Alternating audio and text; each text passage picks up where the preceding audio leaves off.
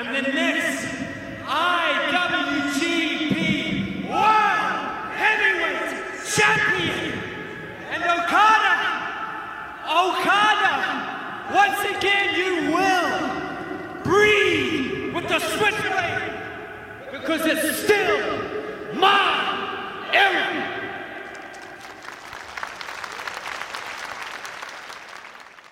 Hello, everyone, and welcome to the Never Open Podcast, the podcast open to everyone, especially Mr. Satoshi Bread Kojima, GHC champion, please.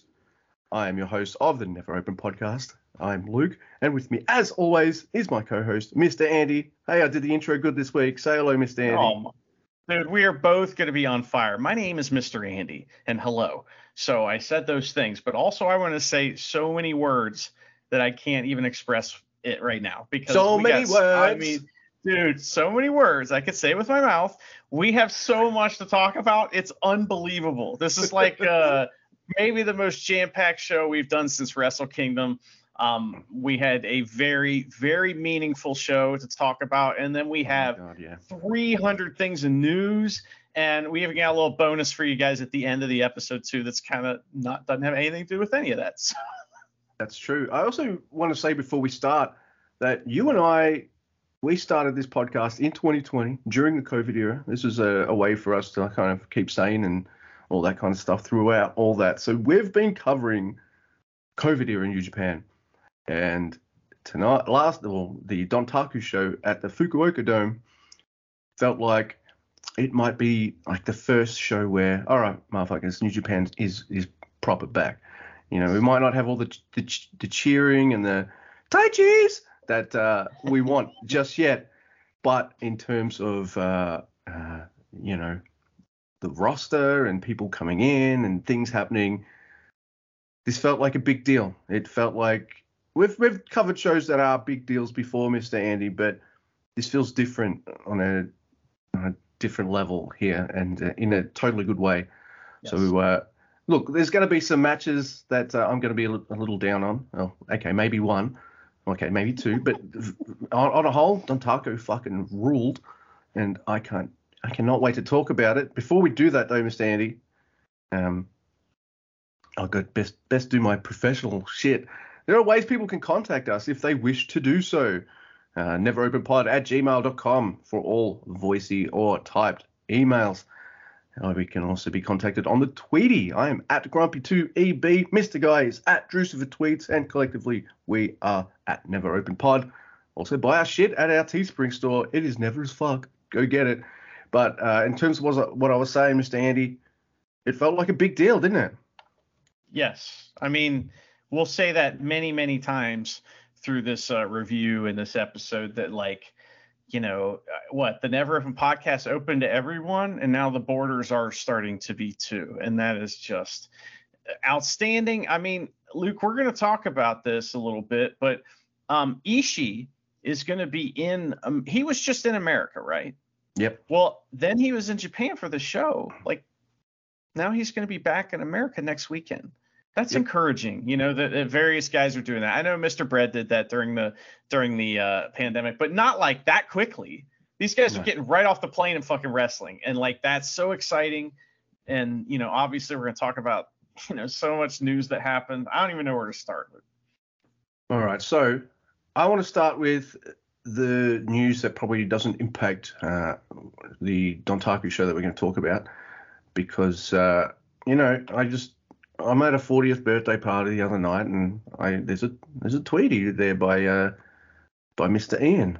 He said Kojima's just turned up on Noah, and straight away I said, because I've said this ages ago, as soon as we found out, like, because we found out that Noah likes old guys, and we started ragging on him for it because they put the title on Keiji Muto and stuff. I, not joking, half joking but kind of serious, said, well, Kojima should fuck off to Noah then, and then finally cross the GHC title off his list of accolades, because if they can give it to like 59-year-old or 60-year-old Keiji Muto, who, you know, I would say in terms of their wrestling today, I'd say Kojima is fucking 3 times better than Keiji Muto today. Sure. So, that was exciting. So I responded to Ian with like, Kojima should challenge for the title. I'm not even joking. And then not long, a couple hours later, Ian responds with, Kojima just challenged for the title. He was like, there was a mystery partner for Marufuji, right? And Yeah. so Marufuji's mystery partner came out wearing the Noah shirt and everything, right? And then he came out later to challenge. Pretty cool. Yeah. So that's super cool. Right. You have been saying that forever too, by the way. So. Yeah. That's been a long-term fantasy dream book thing for me. He is going to be doing all sorts of shows leading up to the title match, which I believe is in June. So, we're not going to cover all of that stuff, but I have a feeling that you and I might try to watch the title match. Win or lose, I don't mind. I'm just happy that Kojima is going to have that spot and he's going to tear it down. I'm pretty sure. Is he against Go Shiozaki?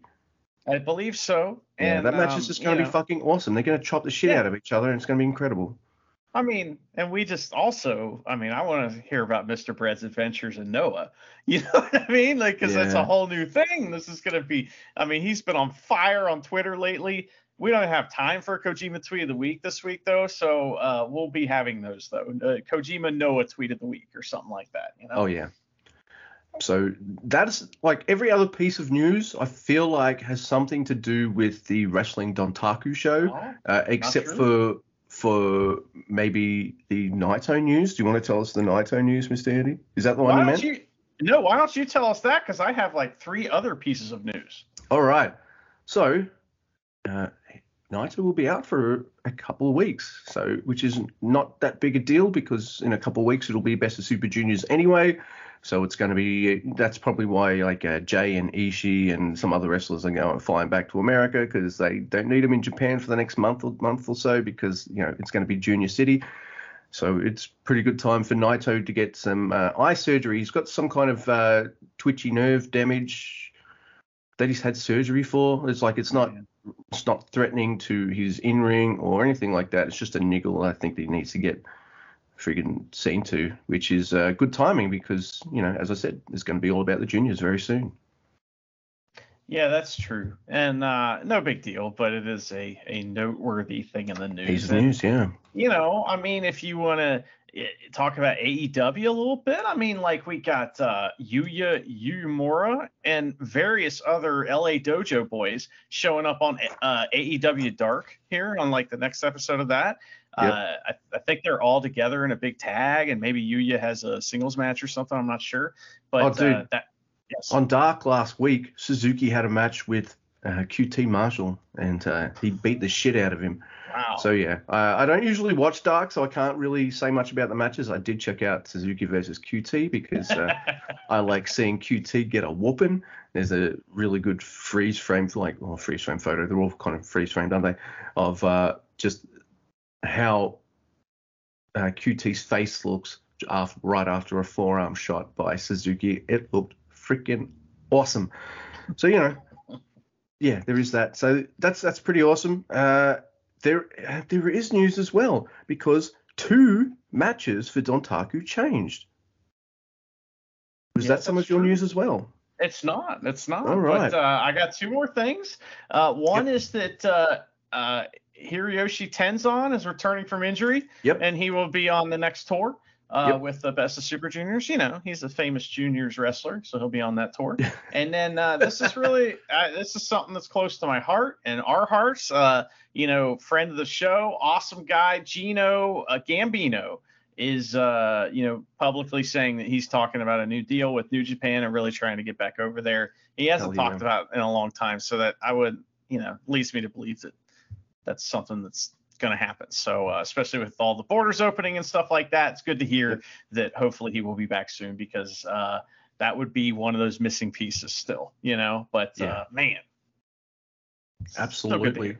Still good to hear. All right. So before we get into Dontaku, I do want to say that there was some news and I only just remembered it now. So it's a good thing I did because a couple of wrestlers tested positive for COVID. So it affected two matches, the opening and the United States title match. The opening was supposed to be Taka and the Tekkers versus Shingo, Bushi, and Fujinami. And it ended up being a different match because Fujinami tested positive for COVID. And Mr. Will, he tested positive as well.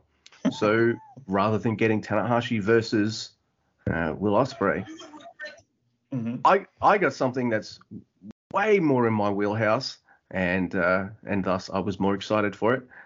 Tanahashi versus Tomohiro Ishii. So those are the replacement matches. No complaints whatsoever. So that was fucking awesome. It's not awesome that those two gentlemen got COVID. It is what it is. What it is. They're healthy. One's old, so I hope he's old and kind of healthy, and the other one's like not even 30. So he's fit and healthy as fuck. So both men should be fine. I hope so.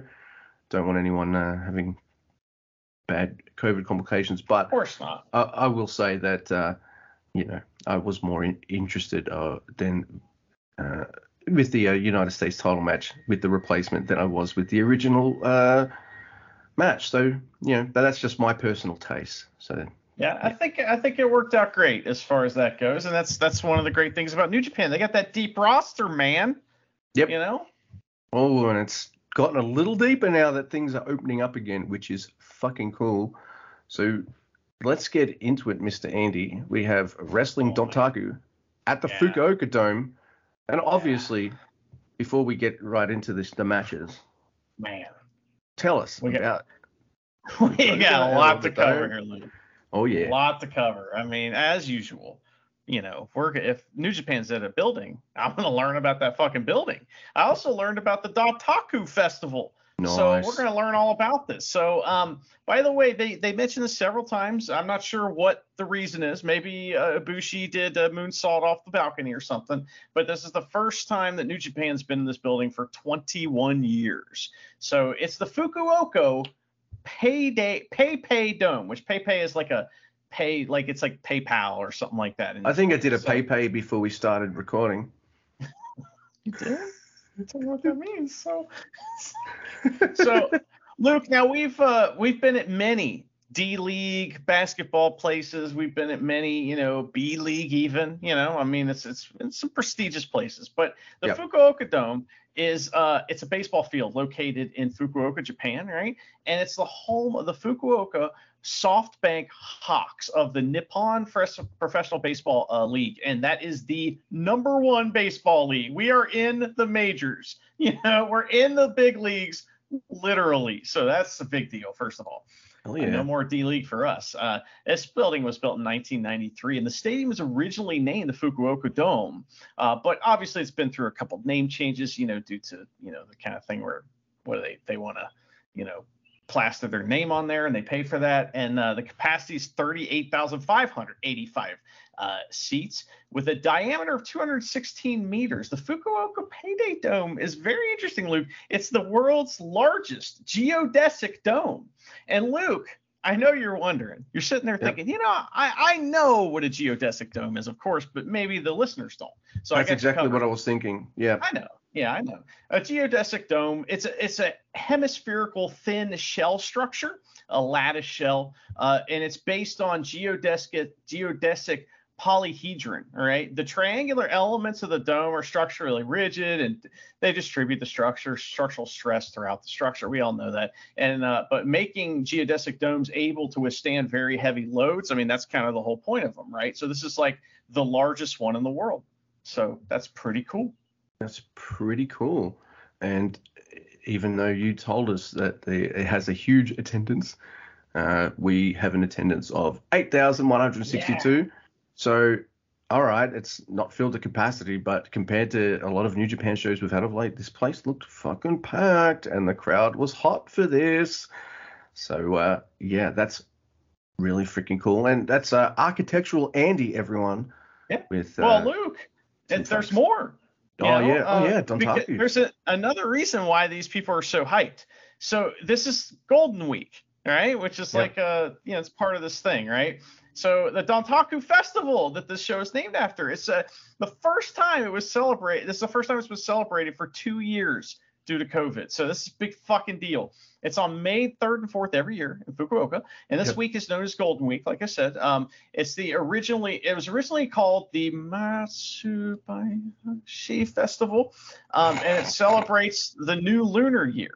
And that first year was 1179, fucking 1,000 years ago. So over the past 1,000 years, it's evolved into the current 2-day festival. It was banned in the 1800s by the goddamn Meiji government. And a few years later, they restored it with the new name, the Dontaku. And Dontaku means Sunday, roughly. But not like Sunday, like the day Sunday, like Sunday, you know? So on the night before, on May 2nd, here's kind of what happens, right? There's this big like concert and a beauty pageant to celebrate the beginning of this festival, right? So the first day of it's Hakata Dontaku. That's like in Japanese how you say it. So like the festival will be it starts with origins of Dontaku, the Matsubayashi parade. This is important. So the 3 gods of fortune, they ride horses and walk around the city of Fukuoka as in the original festival did back in history thousand years ago. And there's thousands of performers. They dance and walk down the street. They call the street Meiji Street for some reason. People wear various costumes and clap with these rice scoping like spoons. They play instruments, wear masks, and so on. The streets are full of people, both performer and audience. And also, what's it say here? There's this there's like floats. Everybody like decorates their cars with lights and stuff and drives them through the city, kind of like floats. And that's just day 1, Luke. All right. Whoa. It's fucking crazy. Day 2, it's kind of the same thing. They pretty much do the same thing. So, it's pretty cool though, because everybody's hype, and this also has to do with a couple, one wrestler in particular kind of celebrates the day with his attire. So we'll talk about that. Nice. All right, so here we go. Let's do it. Wrestling Dontaku 2022. We've been excited for this, and here we go. Our first match. We have Shingo Takagi, Bushi, and Shiro Koshinaka versus the Dangerous Tekkers and Taka Michinoku. So, do you know much about Shiro Koshinaka? We talked about him at Wrestle Kingdom, I think, right? Yeah, because probably. He's the ass guy, and he's also the first ever junior heavyweight champion, IWGP junior heavyweight champion. Fuck yeah! So that's freaking awesome. So this match is what I would call super fun. The Suzuki-gun guys do a great job, especially like Zack Sabre Jr. of making Shiro look pretty badass and stuff, bumping for him and things. So that's pretty cool. And yeah, he seems like he's still got it too. So that's always pretty cool. Taichi sets the tone for the night and my excitement, because what were we saying? Like, it was disappointing that Shingo beat Taichi for that trophy. Yeah. And we were complaining like, but Yano gets 1 million rematches for that thing. What's going to happen? Well, here we go. We got a Gato clutch on Shingo by Taichi for the 1, 2, 3. So you see Taka Michinoku listed in this match, and you immediately think like, yeah. Also, I should have said it, Taka and the Tekkers, but like that. But so this set the tone for the night. This is like a really fun match, and I think New Japan's usually pretty good at incorporating one of the older guys in those tag matches too. So make them look good, tag them out, and all that kind of stuff. So yeah, this was fun stuff. I really wanted it to be Fujiwara, and then like I wanted Suzuki-gun to come out first, and then the other 2 guys come out, Zach, and then Fujiwara comes out, and they're like, "What the fuck? You just tagged with us?" That would have been funny. But this guy was great too. And something that happened at the end of this match, Luke, that was just like extra exciting, because not only did Taichi get the Gato clutch for 3, but but he held on and made the ref keep counting and got like a 6 count, right?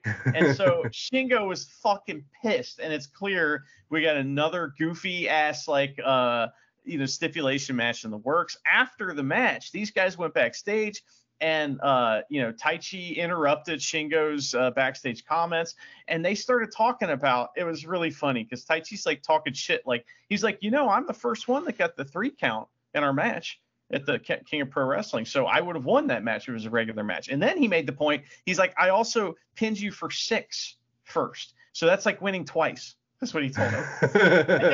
And Shingo is really mad. And if you haven't watched those backstage comments, check them out, because they're like an old married couple arguing over like who ate the last hot dog or something. I don't know. It's very funny. I highly recommend that. So this match was awesome, like you said, and it set the tone. And the whole time, this crowd, anytime anybody's doing anything that's pretty cool, they're like, oh, we hear them. We can hear them. It's awesome. Yeah. And look, I think we'll get this is probably, I don't know, man. Like, our next match is Yo versus Hiromu Takahashi. And what were we saying the episode before? Come on, Yo, this is your shot. Show us something. This is what we want. We want to see you fucking do something. By the way, Ian's tweety of was pretty much hilarious. But of course, everybody was up for this, right? We were on Twitter and everybody was up for this live. It was pretty cool. Yeah, it was pretty nuts on the tweety. So it was really good fun. Like, this match is really short, by the way. It's less than 10 minutes long. So, wow. Good. Yeah, well, that's yes, it is good. Look, there's a chop trade, of course. Everyone wants to be the next. I had the great chopathon with Hiromu, but there's a chop trade. There's an early Death Valley driver in the corner as well, which kind of made me feel like, all right, maybe this is not going to be a long match. Yo Rana's out of a sunset bomb, which is kind of cool. Look, yeah. And there's a really good exchange leading up to the Victory Royale, and then just time bomb, and it's it. This was a good opportunity for Yo to kind of show us something, to showcase, all right, his personality is a bit of a dud that doesn't translate well for anyone who looks at him, because he just looks so dour and kind of uninterested when he comes out of the ring. It's like he's got Hook's gimmick, except people think Hook is cool and no one thinks Yo is cool.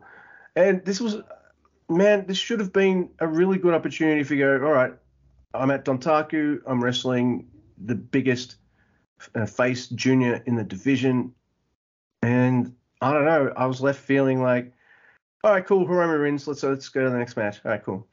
Because, that was it. And I don't, are we off I don't think we were on the Yo train, but I'm pretty sure we're not even at the Yo station waiting for the Yo train to arrive. Because, we're, it was, this didn't set my world on fire. So I'm glad they kind of got it out of the way early. Sorry, Hiromu. We love you, man. But, Yo sucks. Yeah. Here's like a part of the match that kind of is a microcosmos of all the problem here, is that okay, so you get this really cool spot like you talked about. Yo hits a fucking Rana out of the apron bomb, and the crowd's like, oh, cool. And so he's like, oh, he's on fire. He's got Hiromu on the floor. He's gonna hit a big dive, and he hits the most lame tope con hero I've ever seen. And the crowd, and it's so lame that he almost blasts his head off the apron. I mean, it's real close. And the crowd goes, oh, but they go, oh, not, ooh. They're like, oh, is he dead? So it's it's like he's on fire and he can't even put the effort in to jump far. You're supposed to, and it's Hiromu. Go hard. What are you doing? Yeah. So what are you doing? Exactly. Yeah. Sorry, steal your shit, but no, it's all good. It's frustrating. Now, he did get a time bomb and then hit the time bomb 2 for the win, so at least there was that. But he fairly easily beat him, And like Yep. after the match, right? Like Yo did not get over this loss. After the Nope. match, and you know, I watched all the backstage comments, which I wish they would do that for every show because they're so great. And Hiromu is just screaming. He's just like, his eyes are just locked in the camera, and he's like, Yo, just speaking to Yo, and he says, Yo, fall in love with pro wrestling again, and then maybe you can come wrestle me. You know, he's like, you don't. That's a sick burn. It's fucking amazing. He's like, he says, quit focusing on how to do wrestling. Just focus on loving it. Like, that's kind of what he's saying, because he says, clearly you don't love it. Not like I do anyway, because it's just fucking tremendous, right? So I think they're going to see each other in Best of Super Juniors, I think. So that'll be an interesting, you know, to see if anything's changed by then, you know, which, I mean, if nothing's changed, then that's on New Japan, because they got to do something with him. They can't just, you know what I mean? Like, he needs to, like, how cool would it have been if he just went crazy and started beating up Hiromu and got DQ'd? Like, just went crazy. You know what I mean? Just give him something, you know? And it's just, So this was the one, like, kind of down part of the night, but it led to a very cool promo after the match from Hiromu that I beg you to check out. So it's pretty cool. Yep. All right. So our next match, which I kind of liked more. So, yeah, there is that. I can't believe I just said that out loud on a podcast, but I just did. And I'm not going to ask you to edit that out. No, it's real. It's Tonga Loa versus Yujiro Takahashi. Look, it's not like I'm going to put over this match as a masterpiece or anything like that, but it's Tonga Loa in the white, gold, and blue. I like all of Loa's outfits. I always mention them, but dude, the red sneakers do not match the outfit. Like, they look kind of garish. Get some different shoes, dude. Come on. Yeah. apparently like the Gundam that he was supposed to look like has red like feet. So yeah, I don't know, man. We're the idiots, but I think you're right. So I was tweeting. I thought his shoes were in the Adidas Cloud, like Zack Sabre Jr. Yeah, and Hiromu's for that evil match. But that's great. I forgot about that. Yeah, this is a solid match. I think what helps this match a lot is there's face Tonga Loa, and he's pretty decent at getting the crowd to cheer and clap and all that kind of stuff. Jado's there too to help with that. Show gets involved, of course, because the House of Torture Boys always help each other out. But match ends with an ape shito for the 1, 2, 3. You know, it was solid. It kind of gave me what I wanted, which was to see Yujiro lose, and you know, yeah, it was fun. It's pretty bad, Luke. This match is pretty bad in comparison to like the in-ring work and the crispness of things and whatnot. But as a match that the crowd responds to, it succeeds. The crowd loves this, and I thought it was kind of fun at times, you know. But there's a part of this match that's just like, why is this happening? Like Sho is in there and he's running around doing this thing, and he just German suplexes Tonga Loa. Why is that happening? That's maybe not a good idea. I don't know why that was happening, but then, you know, Tonga Loa murders him, of course. But it's just like, why does it have to be a German suplex? Could have been a punch maybe, or something like that, maybe a little more appropriate. Chop block or something. Yeah, something. I don't know. That was pretty dumb. Like, you wouldn't see like Dick Togo run in and hit a fucking German suplex on a heavyweight dude. Right? Hell no. So I know Sho's, you know, been in the Never stuff, but I mean, it was just odd. But you know, Tonga Loa gets to kick out a little juice, you know, which is nice, you know, and then and it's nice to see the ape shito out back, because that move was so over at one point. You know, it was like that's all they had to do is hit that, and it's over. And man, people love that move. It was so dangerous. But I do have a big issue with this. All right, so my original idea in my fantasy dream book was that I wanted Team Unaffiliated to be Jado and Guerrillas of Destiny versus you know, the House of Torture for the 6-man Never titles, right? Yeah. Well, this match seems to set up that match, but they already had it with Tanahashi. So if they can't beat him with Tanahashi, are they going to beat him with Jado? Like, why? That is weird. And if that's what happens, I'm going to be like, okay, well, I guess Jado's better than Tanahashi. obviously. That's kind of weird. It's like they did it backwards or something. I don't know. And it's around about here that they go to Stardom ladies in the crowd. I didn't get both their names, but you got someone with the gold, Saya Kamatani. So that's pretty cool. And then here we go. We got what I think is a string of good to great matches to go on right now. There's varying degrees of what I like more and all that, but from here on, all right, we're Dontaku motherfuckers. Let's go.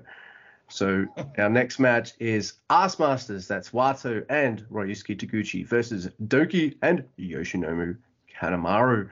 And I like this. You know Wato's going to go hard and go stiff, but he's not facing BC Cuties this time, who are just like, dude, we're supposed to have a fun match. Like, what are you doing? Instead, he's against Doki, and you're going to stiff Doki. Doki's going to stiff you back, which is pretty cool. They go hard. It's awesome. Oh man, they do go hard, and there's also a really cool tilt-a-whirl backbreaker by Wato on Doki, which is cool. This is a really good match. It's fun. I'm really enjoying it, but yeah, look, the finish disappoints, and it's fine. Like it is a stank finish, by the way, because there is some stank involved, because Taguchi, he wins with a pin on Kanemaru, and whilst he's in the midst of doing his pin, he's like, oh yeah, I should pull my pants down too. And he does, and then he sits on the pin and asks in Kanemaru's face, 1, 2, 3. I'm disappointed by the finish because there's no gold on Doki, but I'm also kind of like amazed that a match like this happened and Doki doesn't eat the pin. Yeah. So I'm like, all right, cool. Hey, it's the best of Super Juniors coming up. Got to keep that Doki boy strong. Yeah. It's this match is a blast. That's fun. Yeah. Doki's so fucking pissed, and like I like pissed off Doki. It's awesome, especially when he's pissed off at Wato, because it's like, yeah, me too. Yeah. I don't know why. I just am. But there's a story thing in this match where Taguchi comes out and he has his under tights, his red ones, just with him. He's not wearing them. So he's showing everyone that this is serious business. The ass is already out. It's just under that little tiny bit of cloth, right? So that was a part of the match. And, at the end, there was an attempted Suntory surprise, and that backfired because Taguchi got his ass out, which like distracted them or something. I don't know. It was really funny. I thought that was pretty funny, but it was one of the big one of the big takeaways is that Doki and Wato, they were great together, man. They really went hard. Like Wato, everybody's doing dives, and Wato does 2 dives, and they're awesome, and it's like, yeah, great, good job. I really like that. And he only had like one little part where he hit like kind of a crappy kick at one point, but I really enjoyed this. I thought it was fun, and this was like a good, like if this was the opener of a huge show, you'd be like, all right. You know what I mean? You'd be like, all right, yeah, we got this going now. I guess the juice is flowing. I was enjoying this.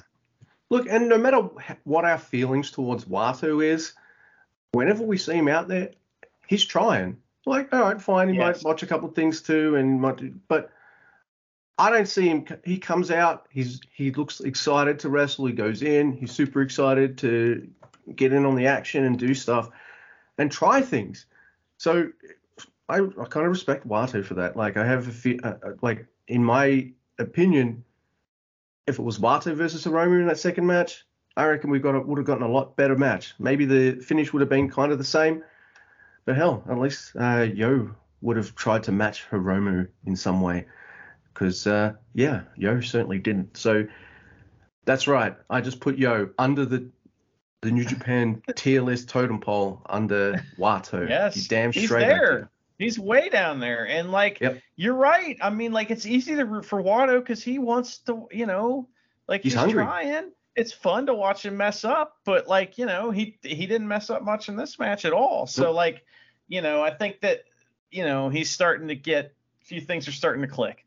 And, we'll see how it goes. I was just happy for them. And I was happy that Doki – although he didn't win, he was featured, and like you say, he didn't get pinned. After the match, he beat the shit out of the interview table with his pole and was so mad. And his point was, he's like, it's clear who the best team is. We dominated them in all the tag matches, like leading up to this.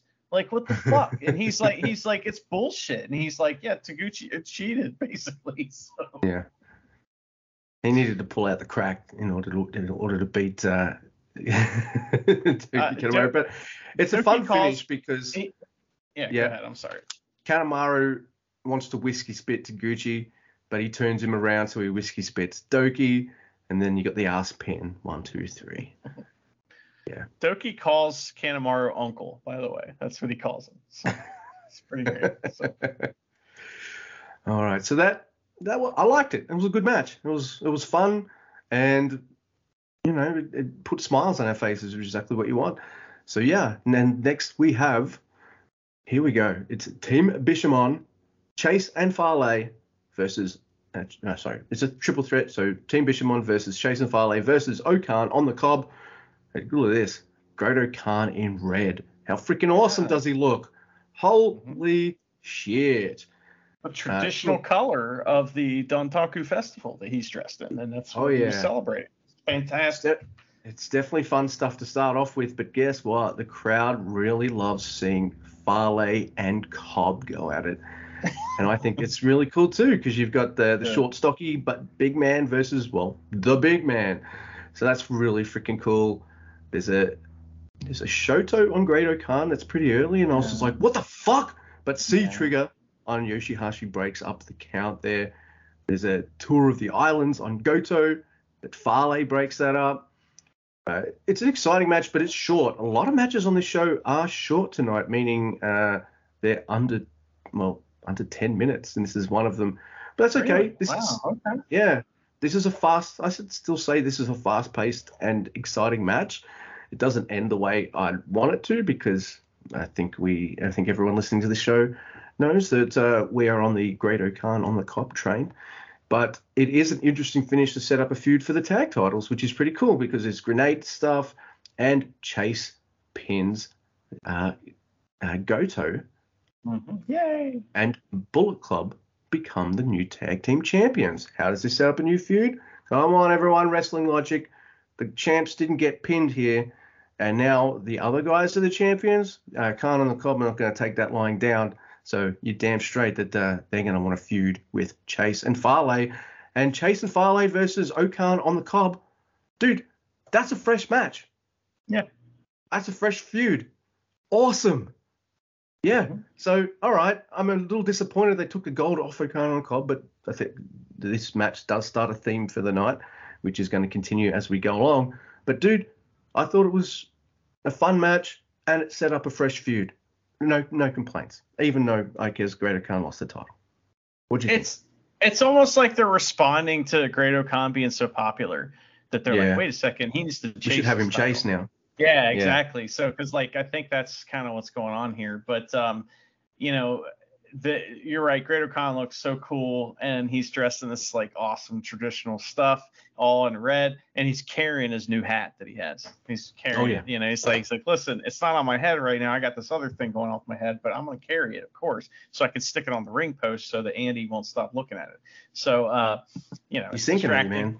Yeah, and I appreciate it, but that was pretty funny. So Cobb is he slammed Fale, which was amazing. And those two, like you said, those two going together was really great. They were really, really popping the crowd. But there was something else that happened in this match that was very upsetting, is that, if you remember, well, maybe actually it wasn't upsetting. It was finally they did it right. If you remember, leading up to this, the, Chaos Boys were doing this dog pile thing where they just dog pile on top of everybody and stack them up in the middle of the ring. And that's right. the other ref wouldn't count it. Remember? He's like, nope, that's not a pin. Well, this ref, it's future bald ref. He's like, oh, yeah, I'm Kenta Sato, bitch. I count that. And he started counting the dog pile, which is great. He did count that. And you and I were straight away going wait a minute. This didn't happen. But, hey, that was great. Some refs will be like, nope, not doing that. And other refs are just being like, Red Shoes might not count that pin where someone's just got a foot on the chest, but another ref might, Or if somebody just just cheated, he'll be like, nope, not counting it. Nope. So, it's interesting. Maybe one day, Luke, we'll get to talk to a ref. Maybe one day. We'll see. But I don't think that's possible, man. There's no way known a ref would ever talk to us. Hell no. Yeah, you're probably right. Yeah. So I like this match too because it was really fast. The only problem I have with it is that, man, Chaos is so fucking boring, man. God, they're boring. They have like the 3 things they do, and they do them in every match, and it's like, doing the thing again. But I'm glad they're kind of out of the picture, hopefully, for a while. Let's let those guys split up and do something else, or just go away for a while. That'd be okay with me. So, but it looks like it'll be, they'll get a rematch. I think they've already maybe, set that up, which we'll talk about later. But, Luke, we have like a choice here, Right. At some point we need to hear from Ian, but we're about to get into kind of the meat of this show and the meat of some of the coolest shit that we've been wanting to talk about for 2 years and haven't had the opportunity to talk about. What do you think? Yep. Look, we can do Ian now if you like, and then we can proceed with going to the fireworks factory after that. Yeah. That seems like a good moment because we may or may not have something extra special at the end of this show, so we don't need 2 things at the end. We can always put one. I don't even know if we're halfway, but we can always put one in there now. Yeah. So all right, well then here we go. This is the review from Ian of New Japan Strong from the date that he says when he starts talking right now. Hi Luke and Andy, this is Ian with another New Japan Strong review. These are the last 2 nights of Strong Style Evolved, a tour that taped in March. I'm certain nothing has happened between then and now that will make some of these matches come across as a bit weird. First up, we have Big Damo versus John Skyler, in what I think is the first appearance of either guy. Ian Riccaboni describes John Skyler as a journeyman, which, let's be honest, is a nice way of saying jobber. He's actually pretty decent in the ring and good at getting the most out of his opponent. He's talented at enhancing others, you might say. Big Damo is definitely big, but I'm distracted by the weird pattern of his body hair. He looks like he's wearing a hairy sweater under his skin. They have a decent enough match, but as the crowd aren't familiar with either of them, it doesn't get much of a reaction. I'd like to see what both of these guys could do against other opponents, though. Following this, Blake Christian faces Swerve in what should have been a great match, but landed it pretty good. Blake Christian is a very talented junior heavyweight who ably holds up his end of good matches, and that's about it for his character. He has the tagline All Heart, which basically means default babyface. Not that there's anything wrong with that. Swerve, on the other hand, is moments away from being an absolute superstar. He plays with his food in this match a bit, taking an obligate heel/arrogant face role that gives the match a bit of story and character. Athletically, Blake Christian is basically Swerve's equal, but where Swerve can tell an entire story with body language and mere looks, Christian does incredibly gymnastic stuff with a blank face. The end result is that while I enjoyed this match, there was a whole other gear it never shifted into. Swerve wins, and deservedly so, but I really want someone like Rocky Romero to sit down with Blake Christian and have a long talk about character, because right now that's the only thing he's missing. In our first night main event, Buddy Matthews faced off against Yuya Uemura. After the Narita Matthews match, I was hoping for another masterclass here. Without being uncharitable, this falls a little bit short of that. While the match is good and I enjoyed it, the core of Matthews versus Narita was Matthews underestimating his opponent and nearly paying the price. It worked because Narita is all technique with a killer at his core. Uemura is a closer physical equal to Matthews, and more of his moves depend on muscle, so the bullying and underestimating didn't work quite as well. I still enjoyed it, and I still really want to see what Matthews does next. I just hope it's not another match against a dojo boy. All in all, this first night was a great show on paper and a good show in execution. The final night of Strong Style Evolved started off with Kevin Knight versus the DKC in a dojo rivalry. I'm consistently a bit more impressed with Knight than DKC, although DKC has improved a lot lately. This is very much a training school exhibition. Lots of enthusiastic moves, strikes that need to be laid in just a bit more, and a small amount of clumsiness in the transitions. DKC won after holding up his end of the match admirably, but both of these guys are going to be just fine. Following this, Mascara Dorada faced off against TJP. I'll say this for TJP, on the 1 out of every 6 times he cares about the match he's wrestling, he does a fine job. Mascara Dorada is fun and athletic and bouncy, but without much to differentiate him from other luchadors. We get a lot of fun spots, all the dives to the outside you might expect, and then a fun surprise of Mascara actually winning the match. Post-match, TJP steals his opponent's mask like the dastardly heel he is. Hopefully they can get some more out of this story before TJP does something you guys will talk about during Wrestling Dontaku. In our main event, Ren Narita faces Jay Lethal. They seem to have been doing a bit of a seasoning tour for the older dojo attendees, and we've seen Narita against a great range of much more senior opponents. Here, he takes on a former world champion who's being heavily cheered by the crowd, despite... Oh, right.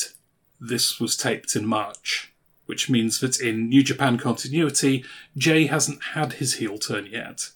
This adds a slight time-lost quality to what would otherwise be a really excellent singles match. Fair play to Lethal, he peppers his babyface presentation with a lot of aggression and even a bit of bullying, and crucially underestimates his opponent. Narita is fast, skilled, and savagely determined, meeting Lethal's early condescension with brutal intensity. We have a number of spots where he gets Jay in an armlock and then chops the living hell out of his chest, and they're not just from the Shibata playbook, they're delivered with the Shibata intensity. In the end, Jay has to break out every trick he knows, dirty and otherwise, to get ahead, leaving Narita bloody and determined. Ultimately, Jay wins, and then, after a pause, shakes Narita's hand. This was a really, really excellent match, but I do wish they'd reversed that ending. Losing to Narita would have cost Jay Lethal nothing, especially as he was just about to get revitalised by a heel turn, and it would have elevated Narita considerably, none of which detracts from how good a match this was.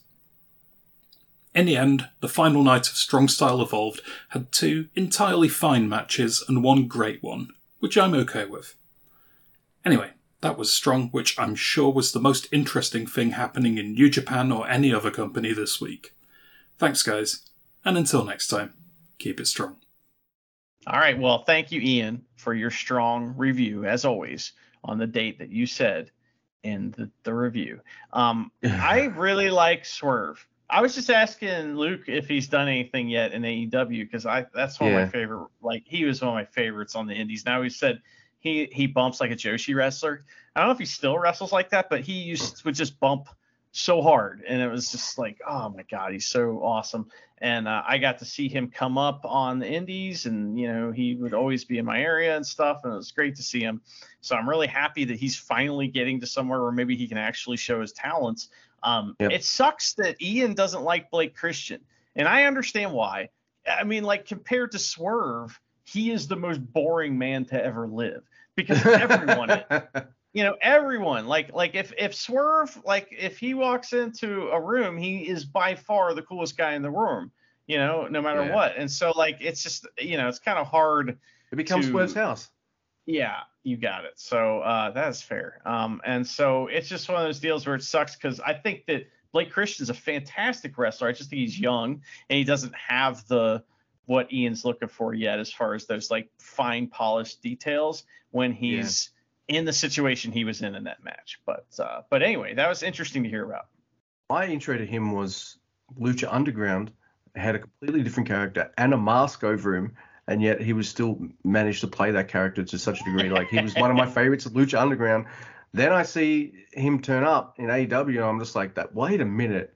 Lucha Underground put a mask over this motherfucker? Because as soon as he comes out, like, hey, I'm Swerve, he starts talking and stuff. I'm like, I like you better than Killshot already.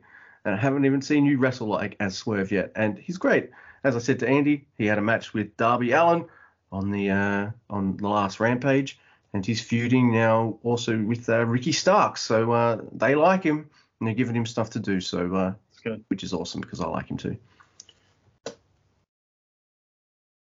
Yeah. Yeah, and look, that's just weird with this ending, with and just the way they record these matches and these shows. Like, what's it? A March show? What are we in now? Fucking May? That's 2 months ago. That's 2 months ago. And not only has Jay Lethal like had a heel turn, but I reckon like in that 2 month span, the Big Show could have had like 30 heel face changes by now. It's really weird. It's very much that Ring of Honor style of like, let's tape a whole bunch of shit. Oh no, we've got to do something live, and then it doesn't match up with other shows and other continuities. It's just kind of, it's weird. It's really weird, and I feel like they need to do something where rather than tape like 2 months in advance, maybe they should, tape a couple weeks in advance. Like just tape instead of taping like 4 shows. Or 8 shows at once. How about 2, maybe 3 max? It's like just in case. Well, and luckily they're at a point right now where someone has to seek that out. That's not just playing on Channel 6 on the Saturday or something like that. But like it will never have that appeal until they figure this kind of thing out. Not that it would, but I mean, New Japan could never get a TV deal like a real one where they're going to show this kind of thing every week that's actually got continuity while this shit's going on. So, I mean, I don't know. Strong is what it is. Yeah, it's pretty weak. Whee! Well, Luke, we just talked about this triple threat tag team title match, and after that, we had some announcements. Oh my God. What's better than a Best of Super Junior announcement, Mr. Andy? I will tell you, it's 2 blocks. Yeah, finally! It's 2 blocks. Now, I didn't necessarily write them all down in the order they were announced, and I don't think that really matters too much. But I do have them all written down. You happy for me to run through A block? Yeah, and then I'll do B block. How about that? Sounds good to me. All right. So in A block, we've got Ryusuke Taguchi. We've got Yo, Hiromu Takahashi, Yoshinobu Kanemaru, Taiji Ishimori, Sho. So we're going to get another Sho Yo match. Oh, for God's sakes. Forever. Clark. Yeah, well, I'm going to get Yo matches against all of them, so, whatever. Clark Connors, that's cool. It's Taco Man, Alex Zane, Ace Austin, and Brioche guy, Francesco Akira. Yeah, we can't call him that anymore. It's kind of offensive anyway. So. Oh, is it? Well,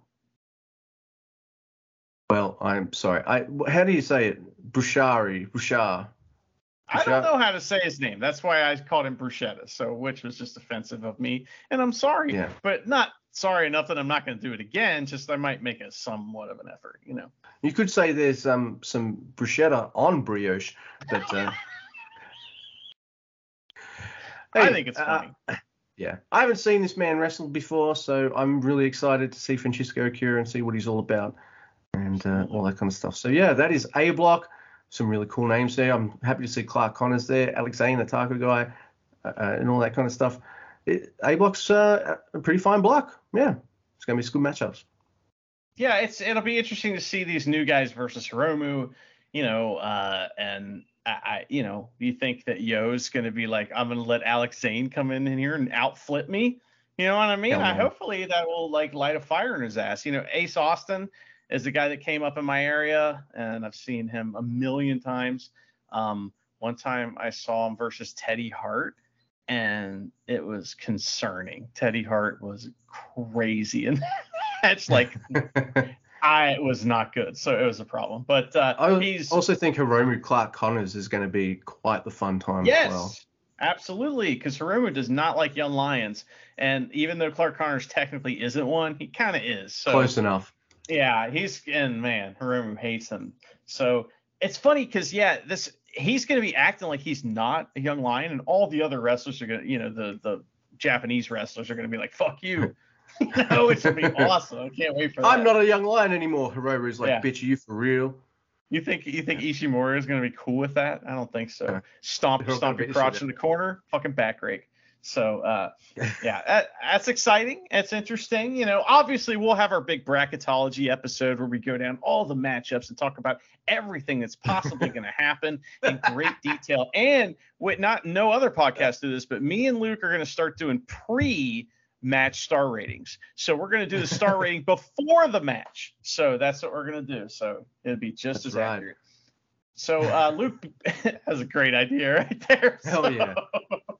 B block is Master Huato, Robbie Eagles. All right, return of Robbie Eagles. That's good. Also, interesting way they announced these. They announced them in order, but they basically got all the regular guys out of the way first, you know, and then they announced the kind of new guys. So we got Bushi. We have Doki, which is awesome. I love when they say his name. Doki. It's great, right? Isn't it? So it sounds so evil. Desperado, ELP, TJP. All right. Then there's some exciting names here. We got Wheeler Huta. Hell yes. Awesome. I marked out. Hell yeah. That's great. He's fantastic, and he's going to do great in this tournament. Oh my God, yeah. L. Lindemann from Strong Hearts. He's going to be chucking. I mean, he's going to pick Doki up and throw him across the damn ring. I can't wait. And then you guys, I mean, our favorite wrestler of all time from CMLL. Hold on to your hats, everyone. I hope that everyone's sitting down. Guess who it is? Teton! Woo! Why? Right. I would say Mexico is filled with a lot of wrestlers. A lot of them. There are a lot of Mexican wrestlers. I just want to drive this point home. So you've got a amazing kind of pool on which to draw from Mexico for your best of Super Juniors, and they're like, let's have Titan. I guess they need a jobber in this, and hey, if that makes me feel good that Doki's not the jobber in this bracket, so that's pretty cool. He's got to win like 4 matches, right? He won 3 last year. He's got to win 4 this time, or just win the whole damn thing. Could you imagine? He goes on a run, starts crushing people. But our joke has always been that, you know, when they're doing the negotiations, they're like, all right, we want, we want Dragon Lee, we want this guy, we want that guy, and they're like, okay, but you got to take Teton, you know. So it's always he comes with them. But I mean, can you imagine? I'm just looking. There's not Teton versus Bushi will actually be fun, you know, because they're Doki El Desperado. Whoa. Yeah. Oh yes, that might be like Taka and Kanemaru, or was it Taka and Taichi? That was an amazing match. So I'm excited for that, and it's so cool to see these new talents coming in. These are, you know, a lot of these people, it's their first Best of Super Juniors, so that's exciting. And that's what we've been waiting for, man. And 2 blocks, it's like, it's no longer this like neutered tournament. It's the real deal. Yeah. And can I say something about Doki? Do you remember that time Doki had a tune-up match against a returning Hiromu Takahashi? And that match ended up being a fucking 25-minute awesome extravaganza. And not only was that like, all right, Hiromu's showing, hey, I'm back from injury and I'm back, baby, because look what I can do. That was also Doki being like, holy shit, I'm wrestling Hiromu in the main event. I better show something. And he did. So some wrestlers know when they've got a spot and being like, all right, I've got to crush this. And they do. And then other wrestlers are, yo. Well, I'll tell you what. I'm going to be real mad if Robbie Eagles ain't bumping for Doki. You know, I'm gonna be real mad. I would be so mad. I'll talk about it. Be fun. It'll be great. I want to see Doki wrestle. All of these guys, I can't wait. And you know, ELP Doki's going to be a really fun, silly time as well. Oh my god. You know, and I mean, ELP is fantastic. This might be his year. You know, I mean, he hasn't been around for a while, so he's not built up. But I mean, he won't win this year.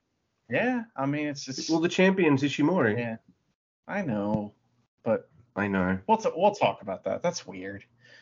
Oh, spoiler alert. yeah. But I mean, Luke, there's so much going on, and like we've talked about all this stuff, like as far as like, you know, we've had matches, we've had title changes and stuff like that. We've had huge announcements, and then we get even more cool shit.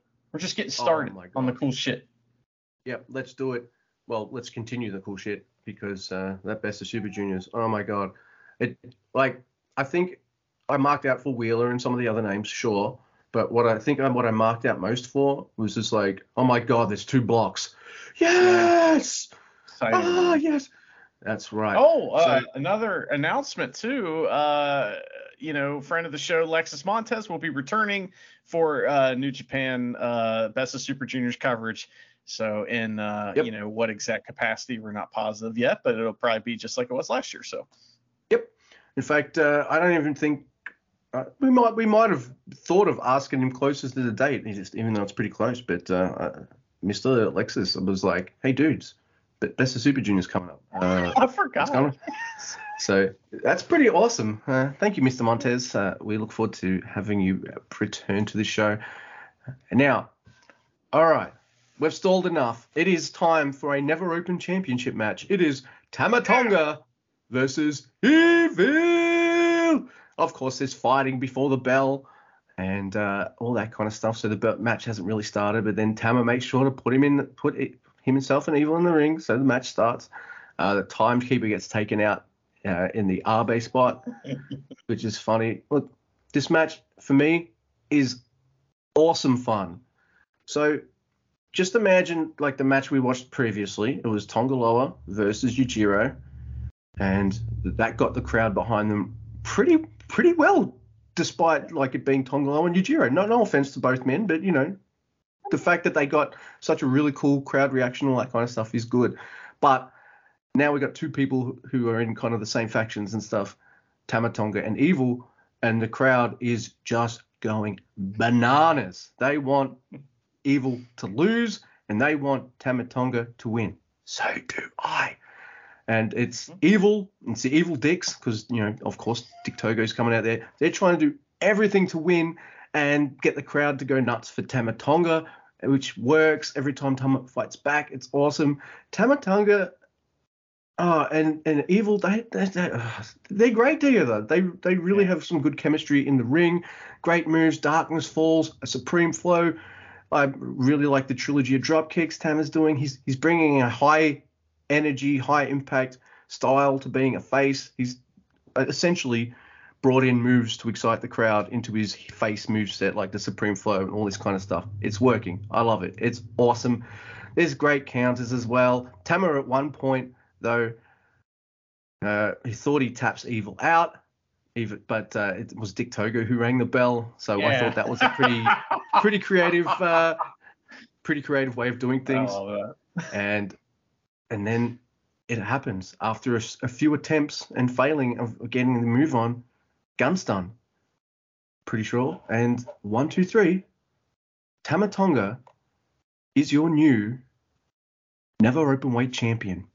And before we continue with what happens after that, what did you think of this match, Miss Andy?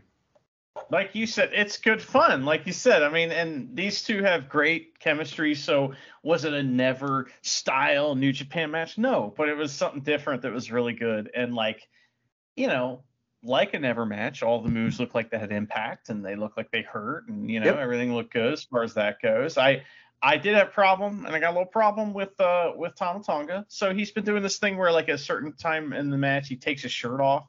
Like that's Taichi's thing, man. You can't be like, oh, well, it's like Taichi, but it's my shirt, not my pants. Like come on, man. Which by the way, in his backstage comments, Taichi threatened to take his pants off and start to get into some trouble. At one point, which is pretty funny. I posted a picture of that on Instagram. So anyway, but this, so when you said Dick Togo rang the bell, so funny because Tama Tonga thinks he won because he lets go, and that's where we get the chump bump. But this ending's pretty cool. There's a magic killer, and House of Torture tries a super power bomb right on Tama Tonga, but Jado stops it with the kendo stick and starts beating the shit out of him with the kendo stick, and the fucking crowd's like, ah! They love it. They think it's so great, man. And then there's this like really awesome reversal running the rope sequence ending in the gun stun tease. Then there's another cool sequence right after that ending in a block low blow and the gun stun. So Tama wins, and Jado jumps for joy. I've never seen him so happy. He's smiling. He runs in and tries to hug Tama Tonga, but then something happens. Yeah, something happens which makes my never open nerd brain just explode in happiness, I guess, because post-match, the Good Brothers come up. They come out and they beat the shit out of Tama Tonga. Now, they do mention this in the backstage comments, but he's supposed to do a gun stun onto Tama, onto the Never Open title, and instead does the gun stun onto the Never Six-Man title instead. And backstage, they address it. They're like, hey, doesn't give a shit. It got the job done, didn't it? Laid that motherfucker out. So I'm glad they picked up on that and they addressed it in the backstage comments. That's pretty good because it didn't take away from the moment either. I get super excited because Mr. Carl Anderson, he was in the final match of a Never Open to crown the first Never Open champion. He was in the final match. So the first Never Open title champion was either going to be Masato Tanaka or Machine Gun Carl Anderson. Now, this year is 2012. In November, it will mark the 10-year anniversary of the Never Open title. And what better way? This just excites me so much. It's a fresh matchup too. I haven't seen it before. Well, of course not. Yeah, these guys are always on the same team forever. Yeah, and I love the fact that the next challenger for the Never Open title is going to be a man who probably thinks that he should have had that belt years ago. So it has some Never Open back history involved. It sets up a fresh new feud going forward. I fucking love it. Of course, Tonga Loa comes out to help save his brother, but they get beat up by the Good Bros and shit. I fucking marked out big time. And this is where I've been sending you messages on the Facebook, and I'm going, the Good Brothers are here. Everybody has come back now. Everybody except Jay White. This doesn't make any sense anymore. And we haven't mentioned him until now, but Luke and me were thinking this whole show, we're just like, is this fucking leading up to Jay White? Is Jay White going to be here? Is he there? I mean, it's either that or it's either got to be Jay White or it's got to be something else. I mean, what's going to happen? That was my whole – I was thinking that the whole time. Dude, at the end of the last match, I won't say what happens, but I will say to Andy I will say that I said to Andy, I think this is it, because Okada's just giving a promo. I think this is it. And, because he's talking for fucking ages and making the crowd happy. So I'm like, all right, well, that's a show, everyone. So, yeah. It's not. Yeah, it's not.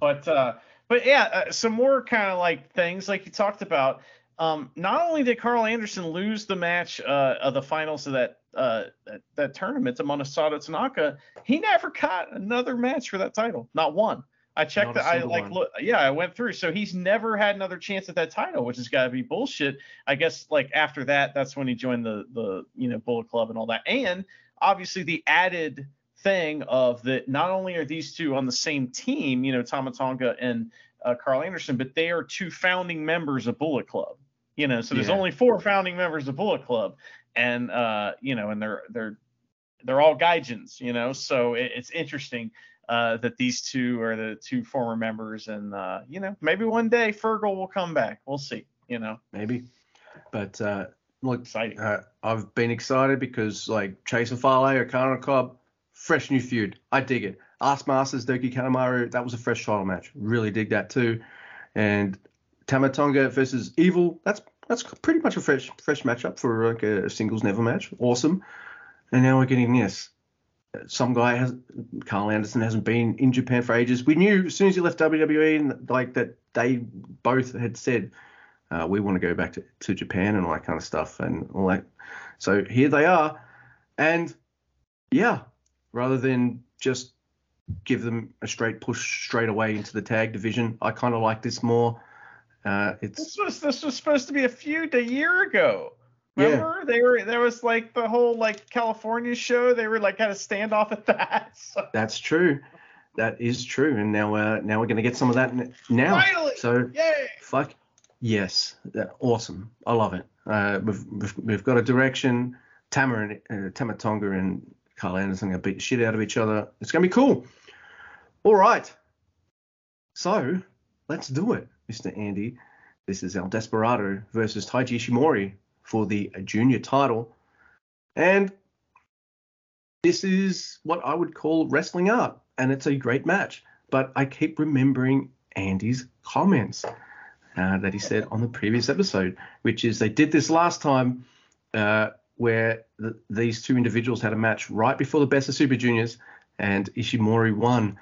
And yes, they do that here as well, but it feels a little different because it's like Bullet Club's 9th anniversary.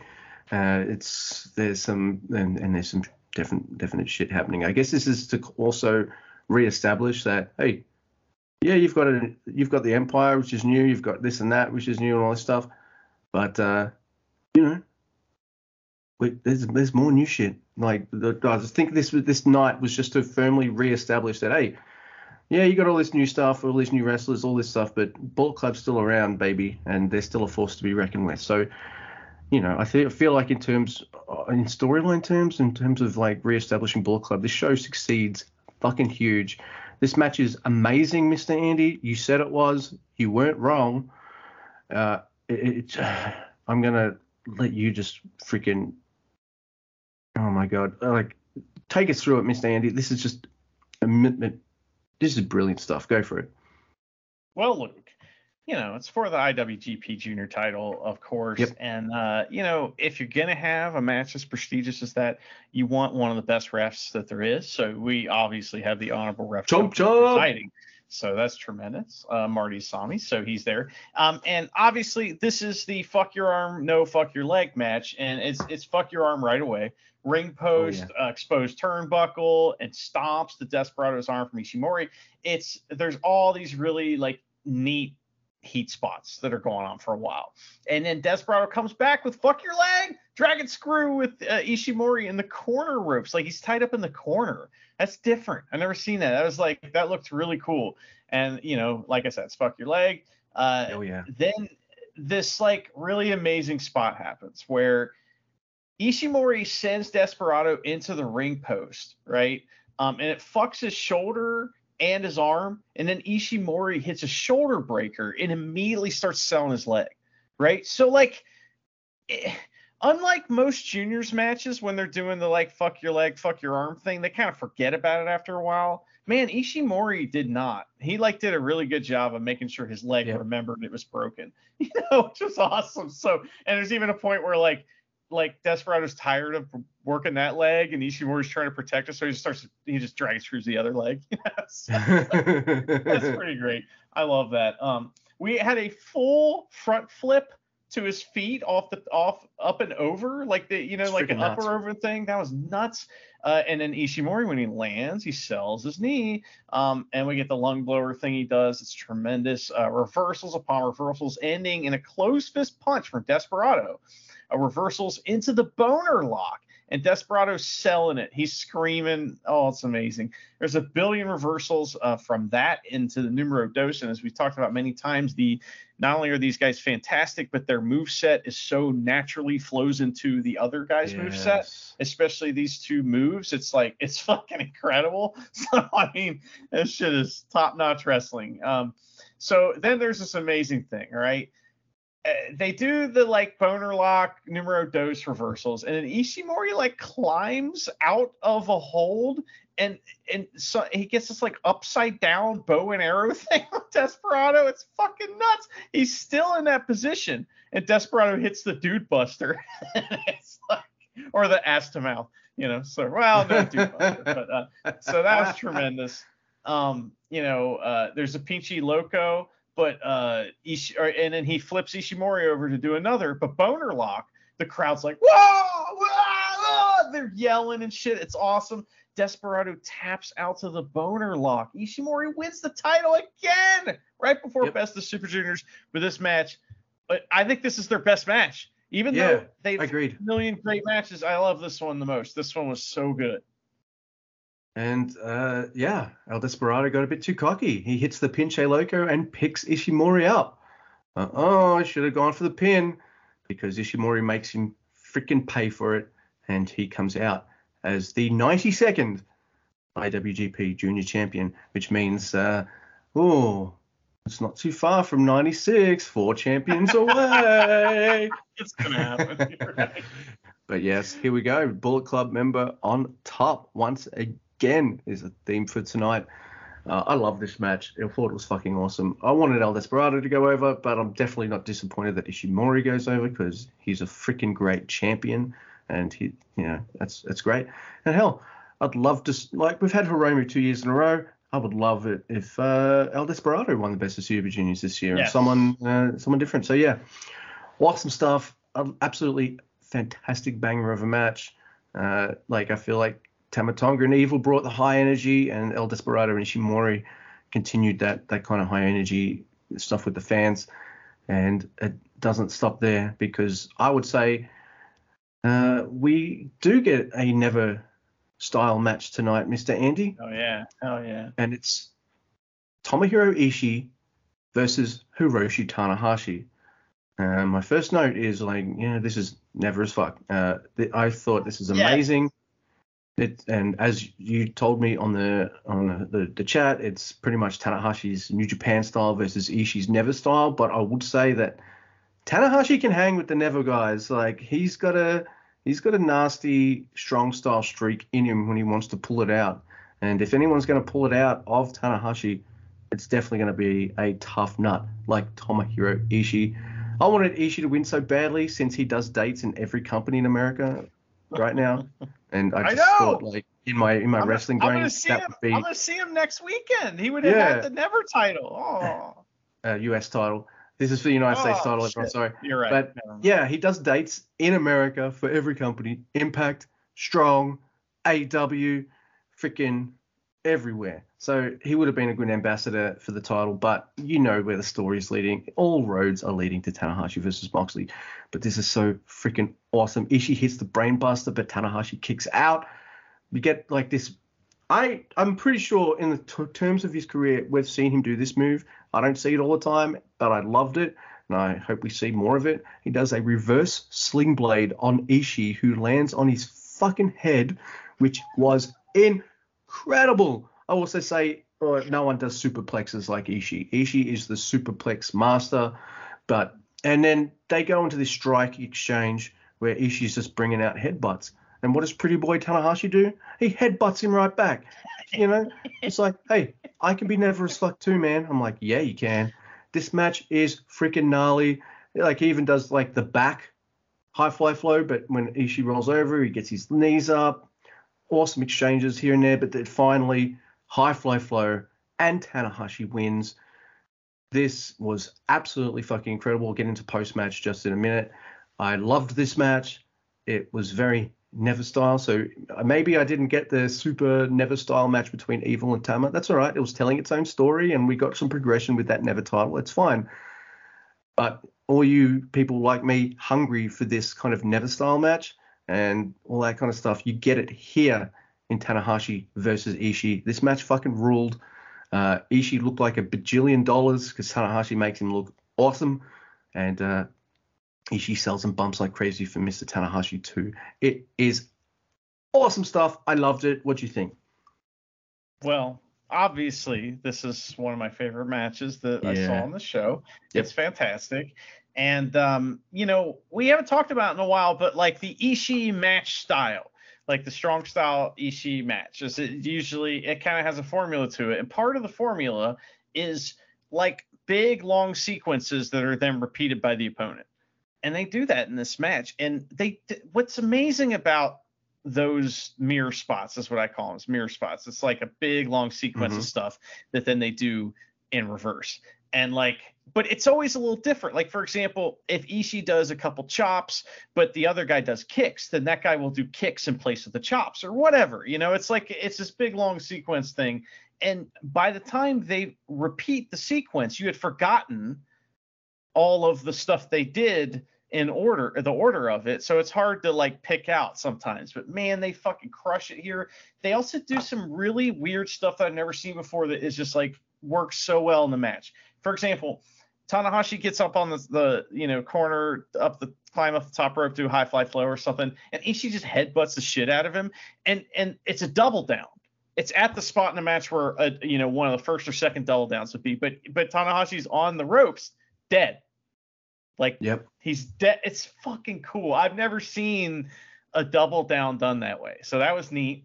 Because they're usually kind of the same thing over and over again, it was kind of neat to see something different there. You're right, that superplex was huge. It was awesome.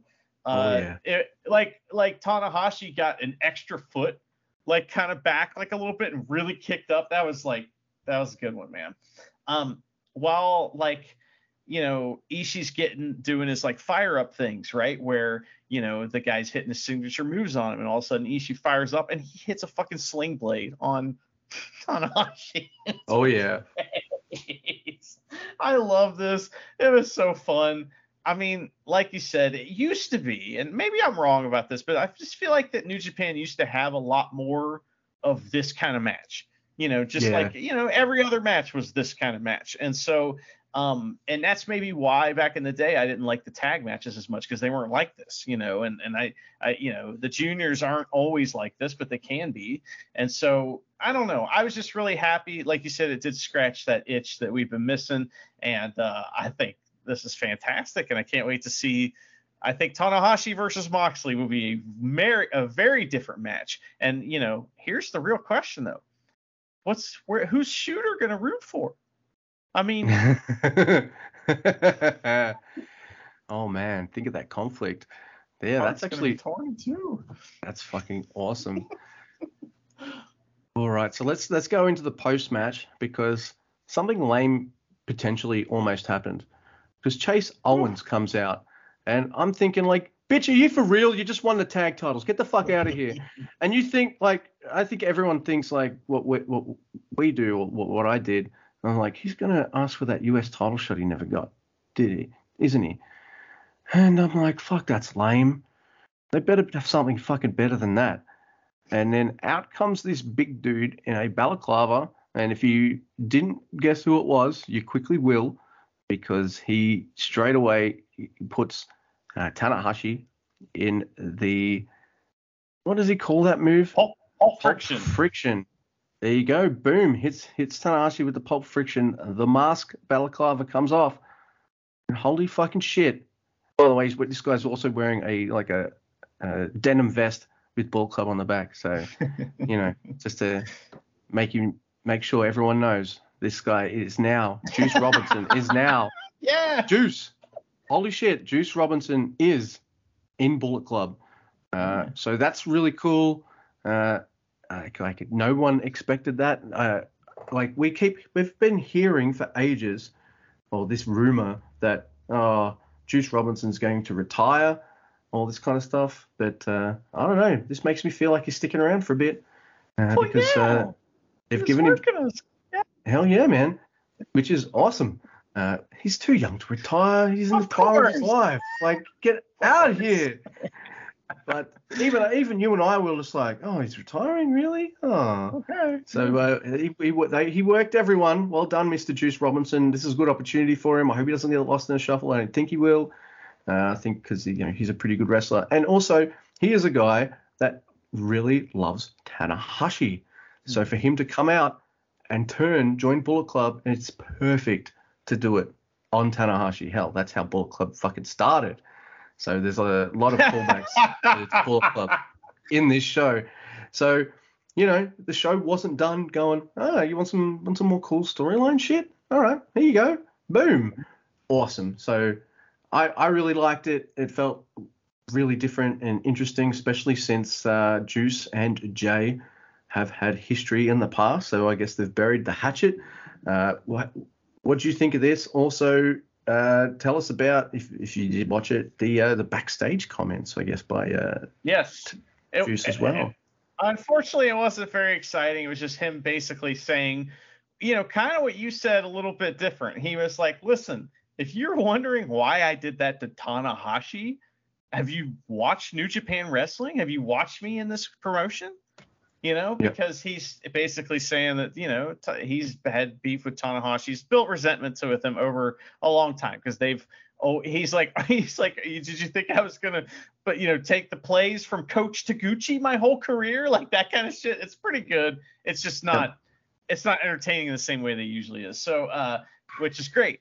We've been begging for them to give Juice Robinson something to do. So here we go. Yeah. We got something for him to do. I'm happy about that. Also, he stole the title, but he gave it to somebody. He dragged this girl, the New Japan worker or something, pulls her into the camera frame. Says, come here, you give this to Tanahashi and tell him I'll take it from him some other time or something like that. So, he's obviously trying to get a claim to that.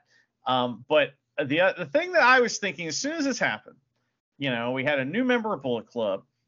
I mean, this just even cemented more to me. I mean, I tweeted it. It was a very popular tweet, Luke, and it said, looks like Jay White has been doing some recruiting, because that is what's going on here. You know what I mean? And I'm like, well, if he isn't fucking here, he's coming back soon, and I mean, it's interesting. I mean, we are big fans of Jay White. We're going to talk about him more, obviously, but oh my God, I was really starting to get excited here, thinking, oh boy, this could be it, so. Yep. Oh my goodness. And here we go.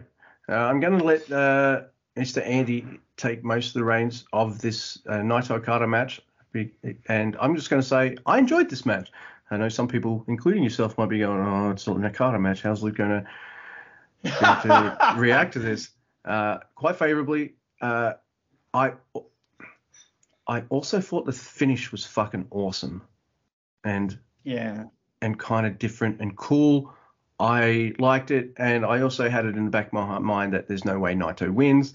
So there was that. So that kind of cushioned the blow for me to kind of sit back and go, you know what, Luke, just enjoy the match. And that's kind of what I did. But let's give it its due here, Mr. Andy. It is a really good heavyweight title match. I dug it. So everyone, if I dug it, then it must have been pretty damn good. Take us through it, Mr. Andy.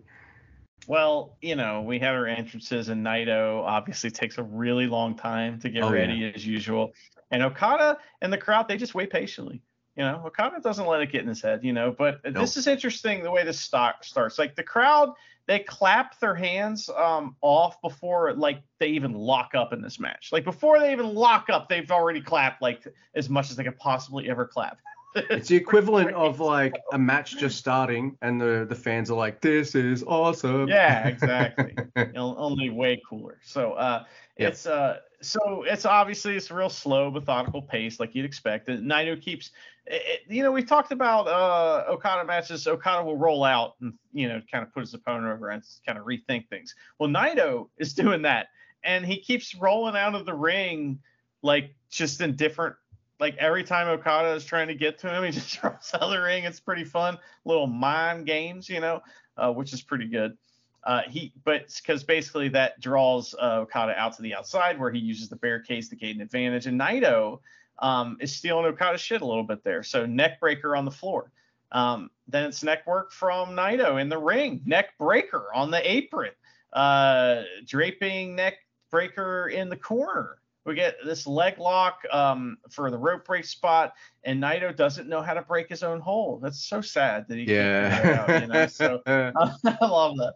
There's all kinds of great wrestling, and we start to get a comeback from Okada when he hits an awesome big boot, and then that's a double down. Okada takes over, gets all the stuff in. Naito gets drop kicked off the top turnbuckle and takes a tremendous bump to the outside, and then we're on the outside, and it's big moves. And this big open space in between the seats and the ring on one side. They're just, doing moves on the floor out there. There's a count out, but Okada takes Naito into the ring. But here is a big problem, Luke. So the guardrails have this little gate, right? And you got to open the gate to get through there, right? And so babyface wrestlers, they close the gate. You know what I mean? Because they remember being a young lion and how important and how much you get yelled at for that gate not being closed, right? Especially with COVID going on. And so Okada just walks right through the gate and leaves it open. What a piece of shit. That's disrespectful to everyone. So, but then he redeems himself by hitting a absolutely massive, huge missile drop kick off the top rope to fucking incredible. Naito. That was just the best missile drop kick you've ever seen. There's a money clip and a rope break, elbow, and the snap zoom. And Naito comes back with the combination Cabron and a Gloria for 2. There's a leg lock on Okada's neck for the rope. Super Rana is countered by a power bomb. So Okada, Naito's going for the Frankensteiner, and Okada just power bombs him off the second rope. Like, oh shit. Yep. Can I also say, like, money clips usually stall a match and stop it for me. This one, there is not very much money clipping going on at all. Oh. Might have elevated this match to me because I hate that move. So it's very light on the money clips, which is something I noticed and made me appreciate and like the match more. Yeah. Well, I think that, Okada's plan was just to do his normal shit, and Naito's plan was to just fuck his neck up. And so, like, that didn't, doing money clips doesn't match up with that story. So, it worked out well as far as that goes, because I know how you hate that. So, let's see here. There's, like, it's finish reversal time, and this goes on for a bit until Okada hits 2 Rainmakers right in a row, and you're like, oh, boy. There's a ridiculous shotgun drop kick, and Naito does the Kikitaru cell, which is where, like, you flip over into the ropes and just like land in the ropes, kind of just leaning up against them. And he just stayed there. It's great. There's this tremendous comedy Japanese wrestler named Kikitaru. He does that in all his matches. It's fantastic. So, then it's like elbow strike fest from Naito, Esperanza, reversals and Destino for a quick 2 count. A second Destino's countered by a tombstone, and then it's Rainmaker. And another, but that's countered by a cool arm trap pin that Naito does. Then he does the like rolling Pele kick thing, and but a drop kick from Okada, landslide from Okada, Destino from Okada, or Destino, but Okada kicks out. Now here we are, big finish. Okada's just kicked out of the Destino. Naito's like, well, I know what I gotta do. He goes to the top rope, hits the fucking insane shooting star press. Okada rolls out of the way. And we're getting real deep into this match, man. And this is like the magic time right here. Rainmaker for a miss. They do the booyah spot, and the crowd is like, their claps are echoing through this cavernous dome. And so they're clapping, along with these. It's magic, man. And so then they start slapping the shit out of each other, the wrestlers. And Okada hits Enziguri. And this type of like Flosion move that like is a shout out. Both those moves are shout out to Inoki, and Inokiism for the win after a Rainmaker, and Naito sells to the back. Yep. Really, I liked the match. I really liked the finish too, because it was kind of different, and it's the 50th anniversary year, and he pulls out some Inoki shit. That was really cool. That was a good match, and I'm getting a little worried. Like I don't think you were at all.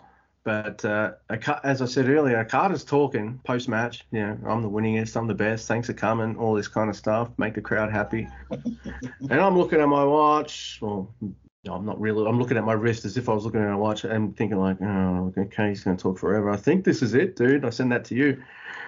And just when I'm just like, all right, are they going to just crush the backstage stuff or just crush the commentator or something? Fucking music hits that I've wanted to hear hit in Japan for fucking ages. It's Switchblade Jay White.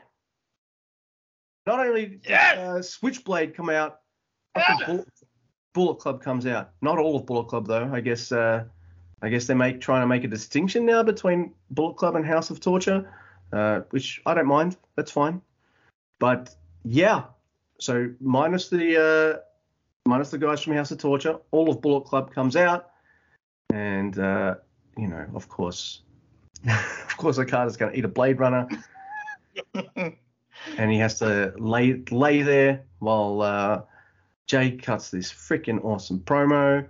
I think the Good Brothers have a bit of a chat too. Like, they're back, baby. Bullet Club. We're here. We're stronger than ever. And Jay White's just like, oh, by the way, Juice Robinson's out there as well. Like, this whole faction of Bullet Club's there. The ones with gold have the gold, and they're all showing off like, yeah, we're in Bullet Club, we're fucking back, baby. And not only are we back, our freaking leader's back, and we're all behind.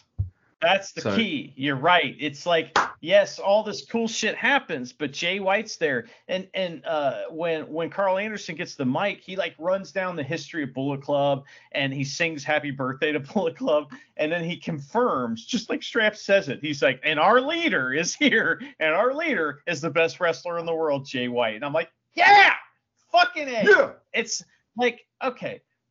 This is so exciting. They did the tease, where like they're like, oh, maybe he's not coming out. But everything on the show points to this, and this is what happens. It's incredible, man. It's so fun to see Gato get a little revenge on Okada too, because he's the one that throws the first punch at Okada's back. And they scuffle a little, and then it's Blade Runner. That's amazing. And they all stand over Okada, and Jay needs that title back, and like. Usually when Bullet Club guys come in and do this kind of stuff and they're trying to rule the world, they usually win that title. I thought it wouldn't happen till Wrestle Kingdom, but I think Jay's going to win that title at Dominion. We'll talk about, matches at Dominion. But Luke, we haven't had a chance to talk about Jay White since Wrestle Kingdom last year because he hasn't really been on the shows that we watch. And so it's so exciting to get him back. And this is... tell me, I don't know, like I'm feeling very happy. I'm feeling like all our hard work is paid off and that like this is validating, if that makes any sense. Like this is good for mental health. I think so. So, you started watching New Japan regularly through World in 2016. I'm about a year and a half later, midway through 2017, but we're watching it through some amazing times, right? It's fucking New Japan's just going off. It's amazing. Everyone's talking about it. Everyone loves it. We start a podcast for it, and we're in this weird limbo COVID era, which even slowed down storylines. I'm sure we had some stuff because we had to get something like the Evil turn, the eventual show turn, things like that. But major story stuff either hasn't happened or they'd planted seeds for it ages ago, but couldn't really capitalize on it yet. Because travel, COVID, all this kind of stuff. And, oh my God, everything feels open now. Like, I said to you, I probably didn't even say it once. I probably said it several times. I'm like, everyone's back now. Everyone. Even Juice is here. Where is Jay? This doesn't make any sense. I just wanted Jay White so bad in Japan because he's our boy. We love him. We just want more. He was like the one major ingredient of New Japan that hadn't been there for a while, and now he's back and all is right with the world. Yeah, it feels that way. And like this show, I've said it the last 3 shows that we've been like building to some kind of line of demarcation, and I think this is actually, and maybe I'll say that again after Best of Super Juniors, but I feel like this is the end of the COVID era. This is a landmark show. Like in line in the sand, and man, it felt great. Like I said, it's very validating and vindicating for all of our hard work that maybe New Japan will be cool again and people will listen to our show. But also, I just enjoy this wrestling product so much. It's my favorite. It's always been my favorite since I found it. So like, it's just, this was such a great experience. I loved the show. And the fact that there was people on Twitter alongside of us, the crowd was insane, and all the cool shit that happened, and the message of hope. It's just it's a night where the Bullet Club heels kind of stand tall all night, but that overriding message of hope of, hey, we're back, baby. Yeah, back to business as usual. So yeah. Oh man, back to business as usual. So much so that if you look at the Best of Super Junior card starting next week, there's at least 3 tag matches. Then we get into all the tournament matches. So I'm glad there's only 3 tag matches per show, but we're going to cover them in the quick style so we can get to those singles. Oh, no. I was talking to Alexis Montez. He said he's going to cover the tag matches. We don't have to worry about it. Oh, shit. Yeah, that's right. I remember the pre-tournament tag matches are the things that he watches New Japan for, and he loves them. And, dude, that's not even all we have to talk about, because I'm glad we gave it the extra day, because, there's news. There's further news, because on June 12th, it will be New Japan Pro Wrestling's Dominion in Osaka-jo Hall, and we have 4 matches already signed for it. Now, you could say 5 because the winner of the Best of Super Juniors is probably going to take on Ishimori here, but we don't know who's won that yet, so why advertise it? But let's just run through this card, Mr. Andy. We got a rematch for the King of Pro Wrestling's trophy, which is going to rule. It's Shingo Takagi versus Taichi. Hells yeah. We loved that match so much that we were just like, rematch, please? We want to see what those two can cook up next. The next match that's been announced, which is definitely no surprise, it is Bad Luck Fale and Chase Owens versus Okan on the Cobb. So I think that's going to be a good match, and we're going to get more Hoss shit with Cobb and Fale I guess there's no real lead up to this. This is just going to happen at Dominion because next is the Best of Super Juniors. But a lot more Fale and Cobb. Yeah, I can dig that. And Great O'Khan beating the shit out of Chase Owens. Fuck yeah, man. Sign me up. Then we've got, of course, a match I am greatly looking forward to, and I think it could be like a super banger here, and it's Tama Tonga's first run as a singles champion, I think. You'll be able to, you and everyone else will correct me if I'm wrong, but it will be Tama Tonga versus Machine Gun Carl Anderson. Fuck yes. Hook that up to my veins. I'm excited for that. Let's do it. And then the 4th match that has been announced is Kazuchika Okada versus King Switch himself, Jay White. So can you sell Dominion with those 4 matches? Yeah, I'm pretty sure you can, because they all sound awesome. They all sound fresh and awesome. I know the Shingo Taichi one's a rematch, but what'll make that fresh is they'll use different stipulations. So that's going to freshen that up. But yeah, apart from that, like, I know Okada and Jay White's happened before, but we haven't seen that for ages. So that feels kind of fresh. Never seen Tama Tonga, Carl Anderson, and Fale Owens versus Cobb and Khan. Yep. Man, things have opened up. We're getting fresh feuds, fresh matchups. That's just like a happy sigh, everyone, by the way. It's not like, Yujiro. It's more like, oh, you make me so happy, New Japan. Thank you. Man, this show fucking ruled. Maybe not from top to bottom, but, it definitely got good and stayed good. And, man, the crowd made it. The Twitter interactions made it. The wrestlers just freaking smashed it. What a great show. What amazing things we have to look forward to in the future, man. Which out of those Dominion matches, is there any one in particular that draws your eye? You might be like me with the Okada Jay, but yeah, that's all I care about. The dark horse here for me that could potentially, I don't know, maybe steal the show for me because I'm just the never open nerd, I guess. But I want to see Tama Tonga, Carl Anderson big time. I can't wait for it. Yeah. That'll be fun. It'll be full of shenanigans too. Tonga Loa's going to come out with Tama Tonga, and Luke Gallows is going to come out with Carl Anderson. Sure. There's going to be some shit going down. Hell yeah. I hope they don't have a singles match. Oof. Yeah, I mean, I just when we're in the magic time, the final minutes of that match versus Okada versus Jay White, I'm going to be expecting Jay White to win, and I'm going to be expecting like Ibushi to walk out after that and challenge him, and I'm expecting Jay White to win that match too. So I think this is the first feud that Okada's had since getting that title, where I'm like, okay, I could see a title change here. I wouldn't be surprised if they keep it on Okada, but I think I could see a title change happening here. Yep. I hope so, man. I mean, I know that the real story is Okada getting it to Wrestle Kingdom. But what if the story is him failing to do that? You know what I mean? That's okay with me. I'm cool with that story too. But all that stuff is really exciting, Luke. But our next episode will be something a little different. You know, we're obviously going to cover Best of Super Juniors, but that's going to be a couple, like 2 weeks from now. So we got to do something in between.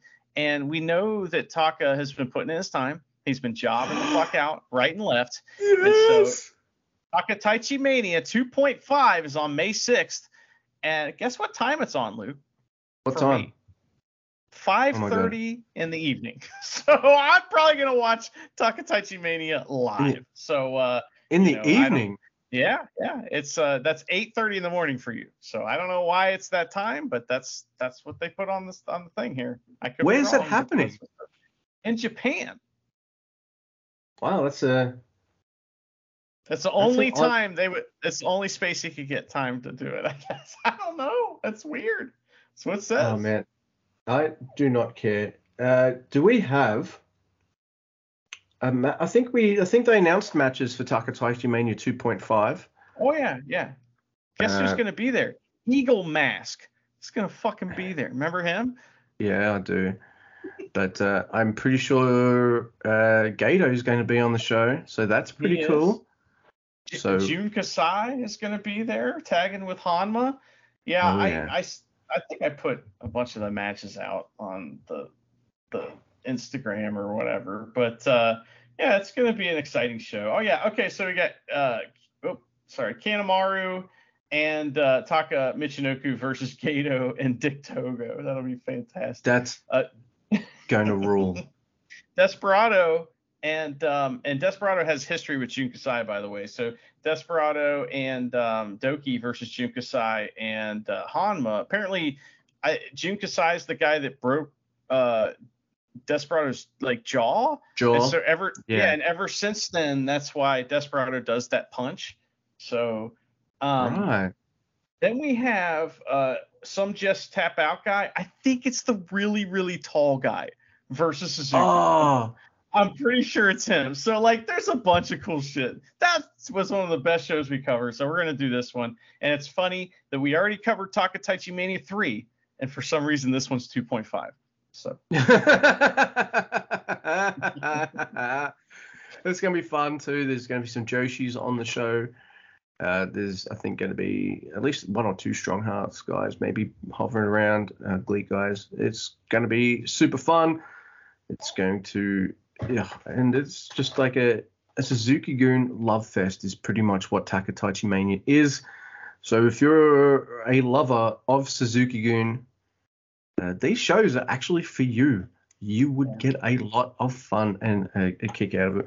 And the last time we did Taka Taichi Mania 3, we found out about the awesome road to wrestling that Doki had taken. Yeah. I've just turned 18. Bye, I'm going to Mexico. Whoa.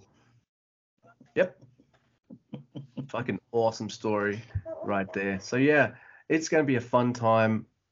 I can't wait. And then the week after, we've got the freaking Best of Super Juniors. Holy shit. And man, and then 2 weeks after Dominion is Forbidden Door. So busy summer, man. So it's gonna be a good one. I'm excited. Spring has sprung. The message of spring, the feeling is hope, and that's where we're at right now. So it's exciting, man. But we got a little treat for you here at the end of the show. After we wrap it up, there's going to be an interview. Luke, what is this? This is an interview with a referee named Sean O'Brien. Now, you may have seen on the Tweety recently via clips, or you might have actually watched the match itself. It happened at Glory Pro Wrestling. It happened between Minoru Suzuki and Jake something. They had a match, and it was refereed by Sean O'Brien. And we interviewed Sean O'Brien. We wanted to pick his brain. We wanted to ask him all about refereeing a Suzuki match, how did it come about, what's he like, how much of it was planned versus just happened, all that kind of cool stuff. And yeah, that's coming up after we stopped talking shit. It was a really fun interview. It's a really fun interview. He's a really nice guy, very talkative, which is exactly what you want for an interview as well. Someone who can talk. So yeah, man, I had a blast doing it, just talking to him, and just I guess I don't think I've really talked to someone on the ref side of things before, like, and what do they think about, how do they put matches together, things like that. So it was really interesting shit, and we hope you guys find it interesting too. Yeah, I think we're gonna try to do more stuff like that in the future, just little extra things. It's never gonna like affect the main show. It'll just be little extra things, that maybe are related to what's going on or not, but will always be related to New Japan. So yep. I don't know. It's kind of fun, and I think it was successful. So I hope you guys enjoy that. But man, what an episode, Luke! What a time to be alive. It's amazing. Definitely, what a time to be alive. And also, I'm going to switch it up for the end this week because I'm on a high, and he's back. So, in Switchblade Jay White, we trust. Just breathe. All right, folks. Well, we don't usually do interviews, but today we decided we got to bring someone on. Luke was happy enough to oblige me, and we are bringing on today referee Sean O'Brien from the United States. What's going on, Sean? Hey, what is up, Andy? I appreciate you having me on, man. It's been a while since we've done this. We used to do this quite a bit. So yeah, glad Luke, to be talking to you. We used to be on podcasts all the time, and Sean is a notorious kind of podcast type guy. In fact, he's on podcast whore. Go ahead. Okay, that was where I was going with that. Yes, he is 100% podcast whore. Former podcast whore. So, but tonight Jeremy, you're our podcast whore. So I'm every now and then I got to make an exception, but I got to shout out my guy Jeremy Nickerson. He turned a whore into a housewife. So. Oh wow. Okay. That put is a ring your on it, podcast partner on the I've Got Your 5 Stars podcast, where you can catch Sean every week reviewing independent pro wrestling and stuff like that. And often you are on the shows, and you guys do a great job. But we wanted to have you on today, Sean. You obviously I know you from IWA Mid-South and the Midwest, and seeing you at every other promotion that there is out here, ICW, Unsanctioned Pro, Paradigm Pro, and many, many, many others. But you also worked at Glory Pro recently, and you got to ref a match with Minoru Suzuki in it. So we wanted to talk to you about that. Yeah, I couldn't be more happy to, because before we really, really get into it, that match was something that I needed to make happen. I felt like, you know what I mean? And then to really kind of get into it on some deeper level stuff, the first, so the first show that he was announced on that I was slated to be at, we'll put it that way. He was announced against Calvin Tankman at WrestleMax. Nice. Right. And that is a company that I'm a regular at. However, so WrestleMax had announced the date, and I was sold. I was going to be there. Hadn't announced that Suzuki was a part of the show or anything like that, but just announced the date. Cool, I'll be there. Well, then it was probably about a week or so later, they'd announced that Mickey Knuckles and Sadiqa match. And me just knowing how Sadiqa matches can go sometimes, I just had a maybe a premonition, or whatever you want to call it, of if something bad were to go down and I missed that show or that match in specific, then I would never be able to live it down. You know what I mean? Okay. Now, so I gotta stop you for a sec just to fill people in, because Sean, you are prolific at reffing matches of all types, including death match type situations quite frequently. So, you're kind of talking about that type of thing. And also, you mentioned earlier that you wanted to get a match. some people don't know this, but when there's usually a collection of refs at a show, maybe 2, maybe 1, maybe 3, and you guys got to divvy the matches up, and sometimes that gets heated, right? You get some zebra on zebra violence.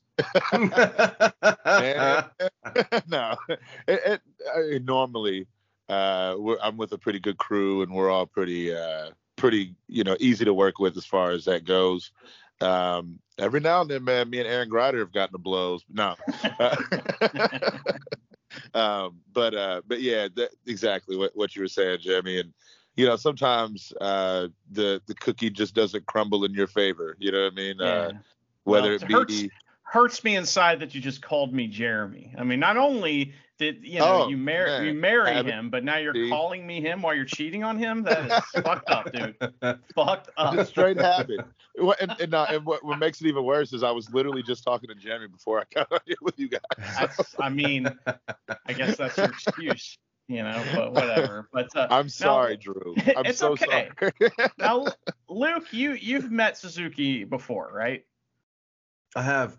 It was Tell me about we had a house show in Australia, and after the house show, some of the wrestlers were just hanging out.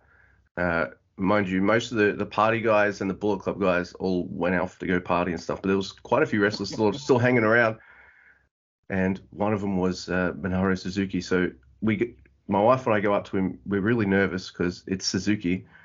And I guess we're in other T-shirts. I think I had an Ishii one on or something like that.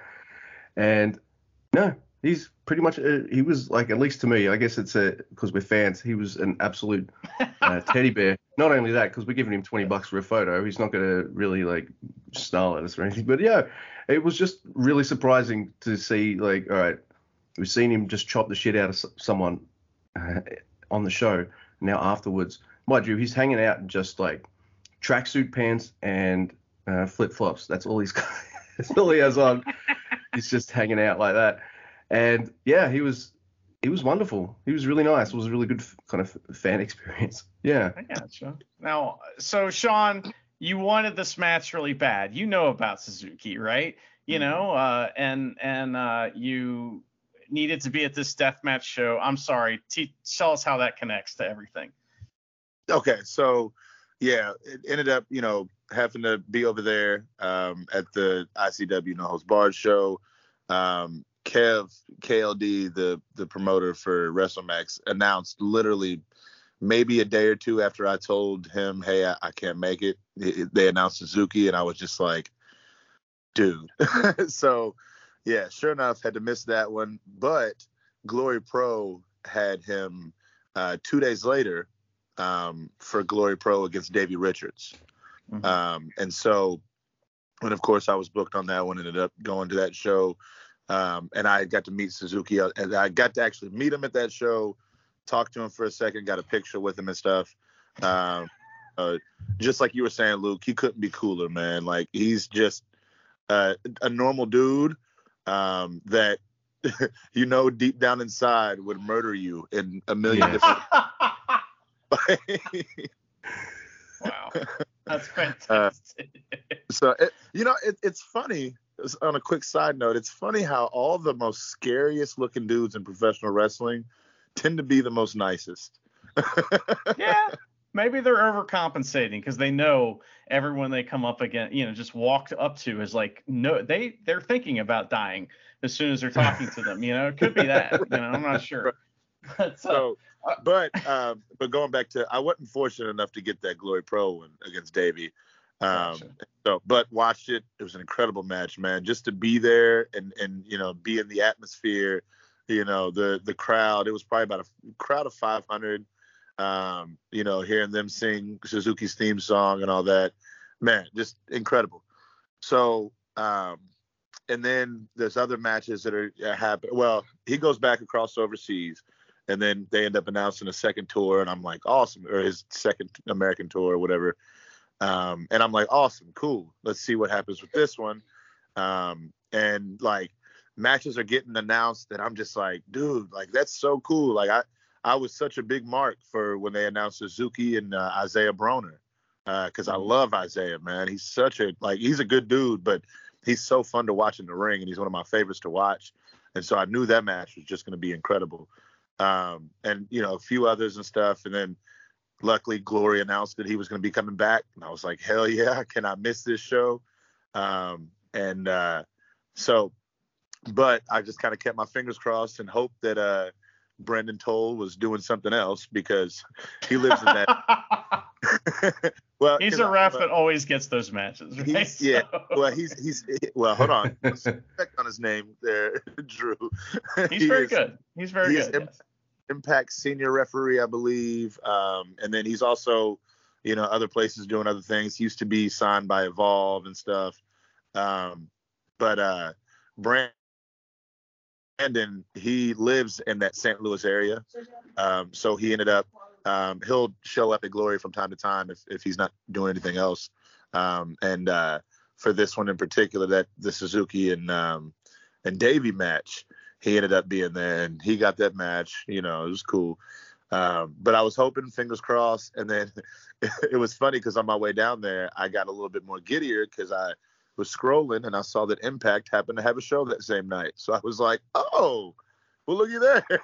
So he's got to be busy. Hell yeah.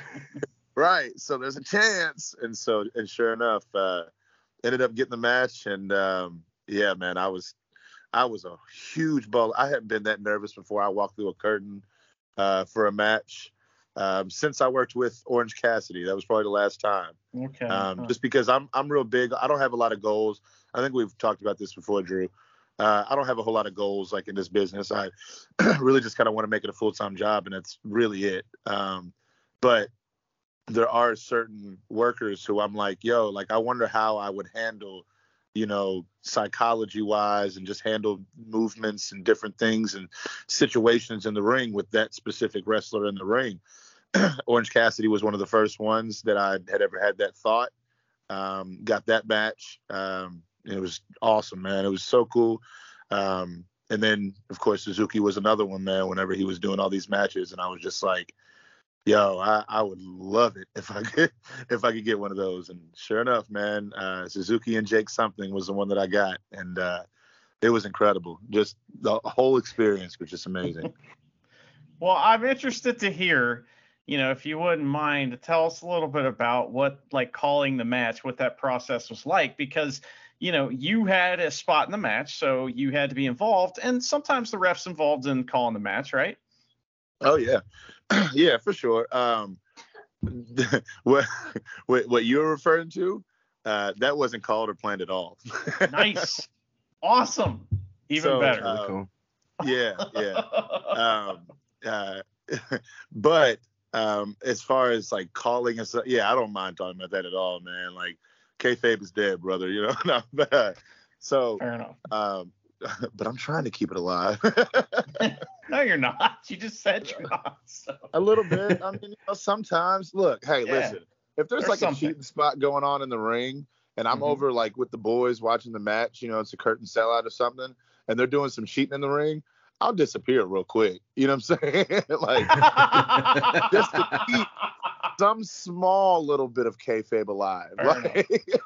Fair enough. Well, you would hate New Japan, you know, so those refs just get jobbed out right and left, you know. So. And that's definitely something that Suzuki will do in his matches. He'll bring out a chair, and he doesn't even care if the referee's looking or if the referee's too close to him.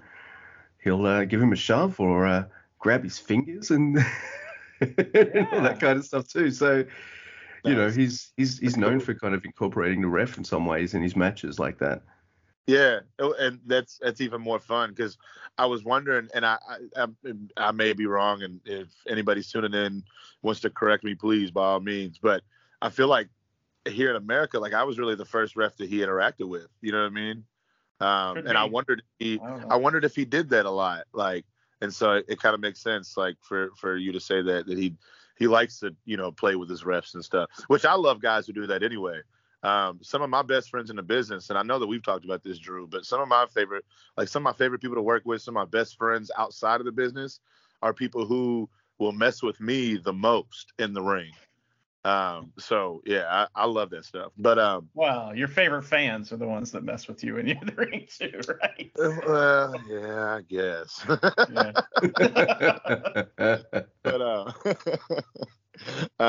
But as far as calling it and stuff, man, Suzuki is just super OG when it comes to like everything. He's a vet's vet, man. Like he's been wrestling for years, and you can tell it. Him and Jake really didn't call that much. They called. I feel like it was more so that they were calling like moments instead of spots. You know what I mean? Mm-hmm. And that's kind of what they were like building to, and then, of course, the lead into the finish, like the go home spot into the finish, was pretty much called. But like other than that, man, they really didn't call a whole lot. But man, just being out there though, it was. You would never know it. You know what I mean? Like it was it was such an incredible experience on so many levels. Well, the best wrestlers, and you don't see that on the indies too often. There's kind of special guys nowadays, or guys that just go out there and do it. And Suzuki kind of has a pretty simple move set too. So I mean, like if you're wrestling him, he's only going to do a few things. You know what I mean? So you don't have too much to worry about. You just got to fucking have your timing down and. Jake's something fantastic wrestler. Luke asked me if that was a real person. So, well, he sent me the name Jake something, and I was like, did he like? Did he not do his? Did I just Google Jake something? Oh, all right, that is an actual wrestler's name. Okay. Yeah. So you got attacked by Suzuki. Tell me what happened. Tell me all about it. Yeah. So. He ended up, was I think right before it was probably one of my favorite spots of the match, where Jake is, doing Jake things and puts his arms up in the air and says to the crowd, "What's my name?" They all respond back with something. And Suzuki goes, "Fuck you," and gives him a huge forearm. Nice. I loved it. And Jake, just being a professional, man, bumped his ass off of it, pulled himself up by the rope, and he's sitting like on the apron, and then he just kind of rolls out and is like, "Nah, hold on, let me let me gather myself after that." And sure enough, Suzuki chased him to the outside, and he actually, and you can't really see this, and I don't think commentary even caught it, which. Hey, either way it goes, because if commentary caught it, obviously he would have had to put it over and then could have potentially buried me, but he didn't, so it was fine. But nice. There was a pin that was sitting on the table. Suzuki actually picked it up, and that's what he was grinding into Jake Something's head was a ink pin. Fantastic. That's funny. That's amazing. So yeah, he picked up this ink pen and he kind of looks at it, and I'm like, what in the hell is this crazy? And so I roll out there, and he's, stabbing him in the eye or whatever he was doing. And so I go to grab him, just doing my job, trying to show some authority. And I grab his arm and I pull him off of Jake. And sure enough, he turned his attention to me, started, kind of walking me down, waving his finger at me, and then the entire time I'm keeping the get back in the ring pose, like pointing at the ring, like, come on, please get back in, please get, you scary old please. Man. Also, please don't hurt me. And he ends up grabbing the finger that I was pointing, that I was using to point at the ring with, and he twisted it up underneath of my hand, and I am screaming at the top of my lungs, pulling on my shirt, like, "Hey, I'm the ref, dude. Let go of me. Let go." And what was the commentator's name? Shoot. Oh, I'm drawing a blank. I think it was like Ruthie, I think his name was. It was Ruthie or something. He did such a great job of calling that whole moment.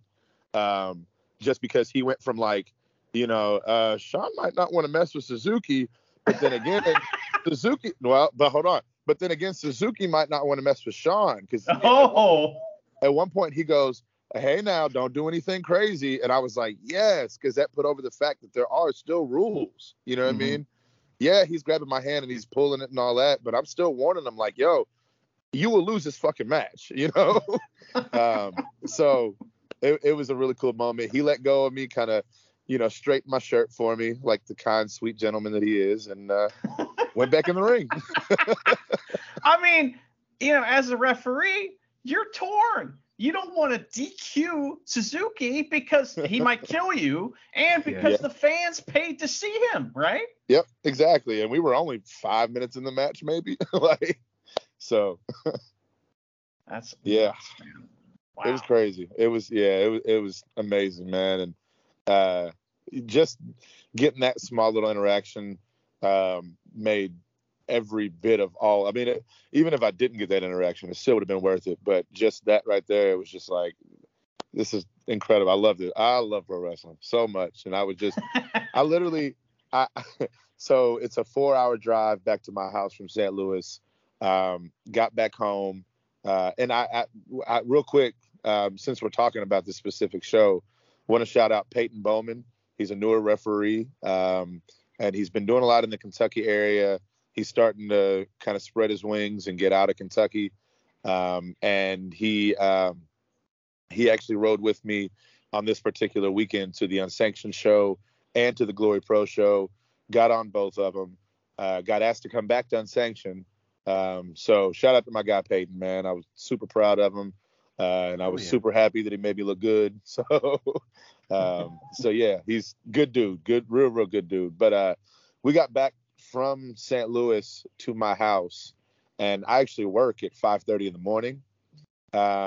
So we got back at about 3:30, and I probably could have took like an hour and a half power nap, maybe 2-hour power nap, but I was just so buzzing and so all that and all the vibes and stuff. There was no way I could fall asleep, man. I actually watched the match as soon as I got home because it was already up on YouTube. And then I ended up watching it again, I think later that day or something. I watched that match about 3 times in one day. So nice. So it's on YouTube. Folks can watch it on YouTube then, huh? That's right. Okay. Yeah. Glory Pro actually, they streamed this show live on YouTube for free. And then, of course, once it was up, the replay was just left up. So, yep. And then I think it's also there's a higher definition or some gimmick deal that is also on High Spots too. So. Gotcha. Well, Luke, you have a referee here. He's willing to talk shop. What is the question you've always wanted to ask a referee? You just put me on the spot now. Right. He doesn't have my phone number like you do, Drew, to where he could just text me anytime he has psychology questions. I used to have lots of questions like that, but I mean, yeah. That's hey, Luke, there's a bus coming. Well, if you don't have any questions for Sean, I will. As soon as he hangs up, I'll be like, oh shit, I should have asked fucking this one and this. That's pretty much how my brain works.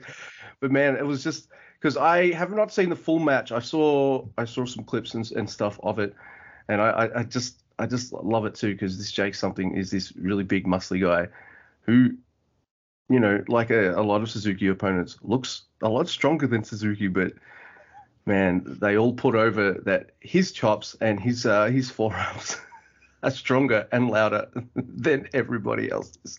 Yeah. But you also answered one of my questions was about that the finger bend spot. What was that planned, or did Suzuki just do that? So yeah, he just did it, which is really cool. Yeah. And then you went along with it and responded to it as well. So you kind of held your ref cool, I guess, in there. You didn't get murdered either. Right. And I didn't get murdered, thank God. Yeah. Funny thing that you mentioned, since you brought up the chops and the forearms and stuff, they had a funny conversation in the back after the match, and Suzuki he speaks English, but it's very broken.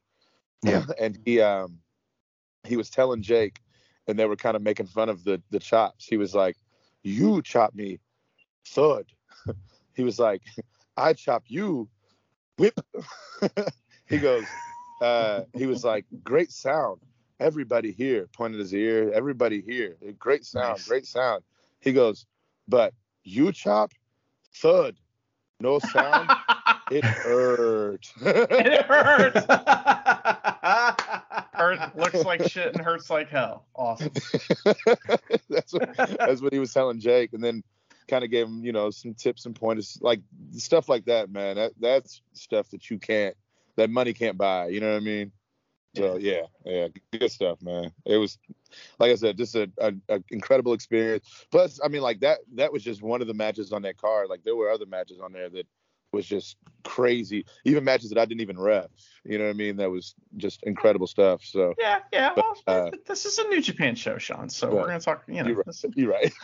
So anyway, but well, I really appreciate you doing this, Luke. If you have any more questions, let me know. If not, we'll just wrap this up. This is just like a fun thing. I thought it'd be fun to start getting some folks on here that I know that have had interactions in the ring with New Japan guys. And start to kind of hear what that sounds like, because that's a cool opportunity to hear something like that, and I appreciate it, Sean. No, yeah, for sure, and like you said, especially since the world is starting to open up again, and people are able to cross borders and do stuff like that. So yeah, man, it's cool to see the New Japan guys coming back into America, because I remember right before the pandemic, I was on a show with Ren Narita, who he was just a New Japan young guy at the time, and him and Aaron Williams had a clinic. You know what I mean?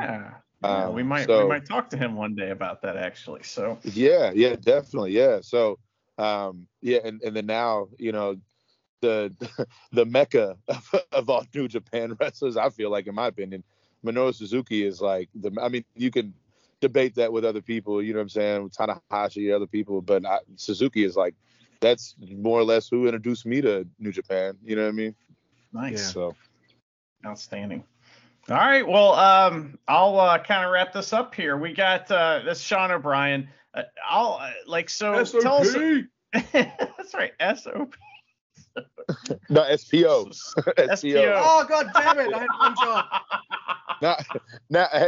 Now, Luke, I have been, one of my nicknames, because I got many nicknames, people used to refer to me as SOB a lot. So yeah, there's that too. And referee Man Bun. I mean, you have many nicknames, Yeah. So, but you are, if you enjoy listening to Sean talk, he is going to be talking all the time over at the I Got Your 5 Stars podcast with his partner Jeremy, and they talk all about independent pro wrestling here in the United States. Wait, aren't you Jeremy? No, not anymore. Just earlier I was for a second. So for a second. But we appreciate it. Where can folks find you online, Sean? For sure. Hey, appreciate you guys, man. My Twitter, Instagram is the same thing. It's official SPO 502. And then I'm on Facebook, Sean Patrick O'Brien, spelled SEAN. So you can find me there. There you go. Thanks so much for joining us, man. I appreciate it. Hell yeah. All right. Thank you guys. Appreciate y'all.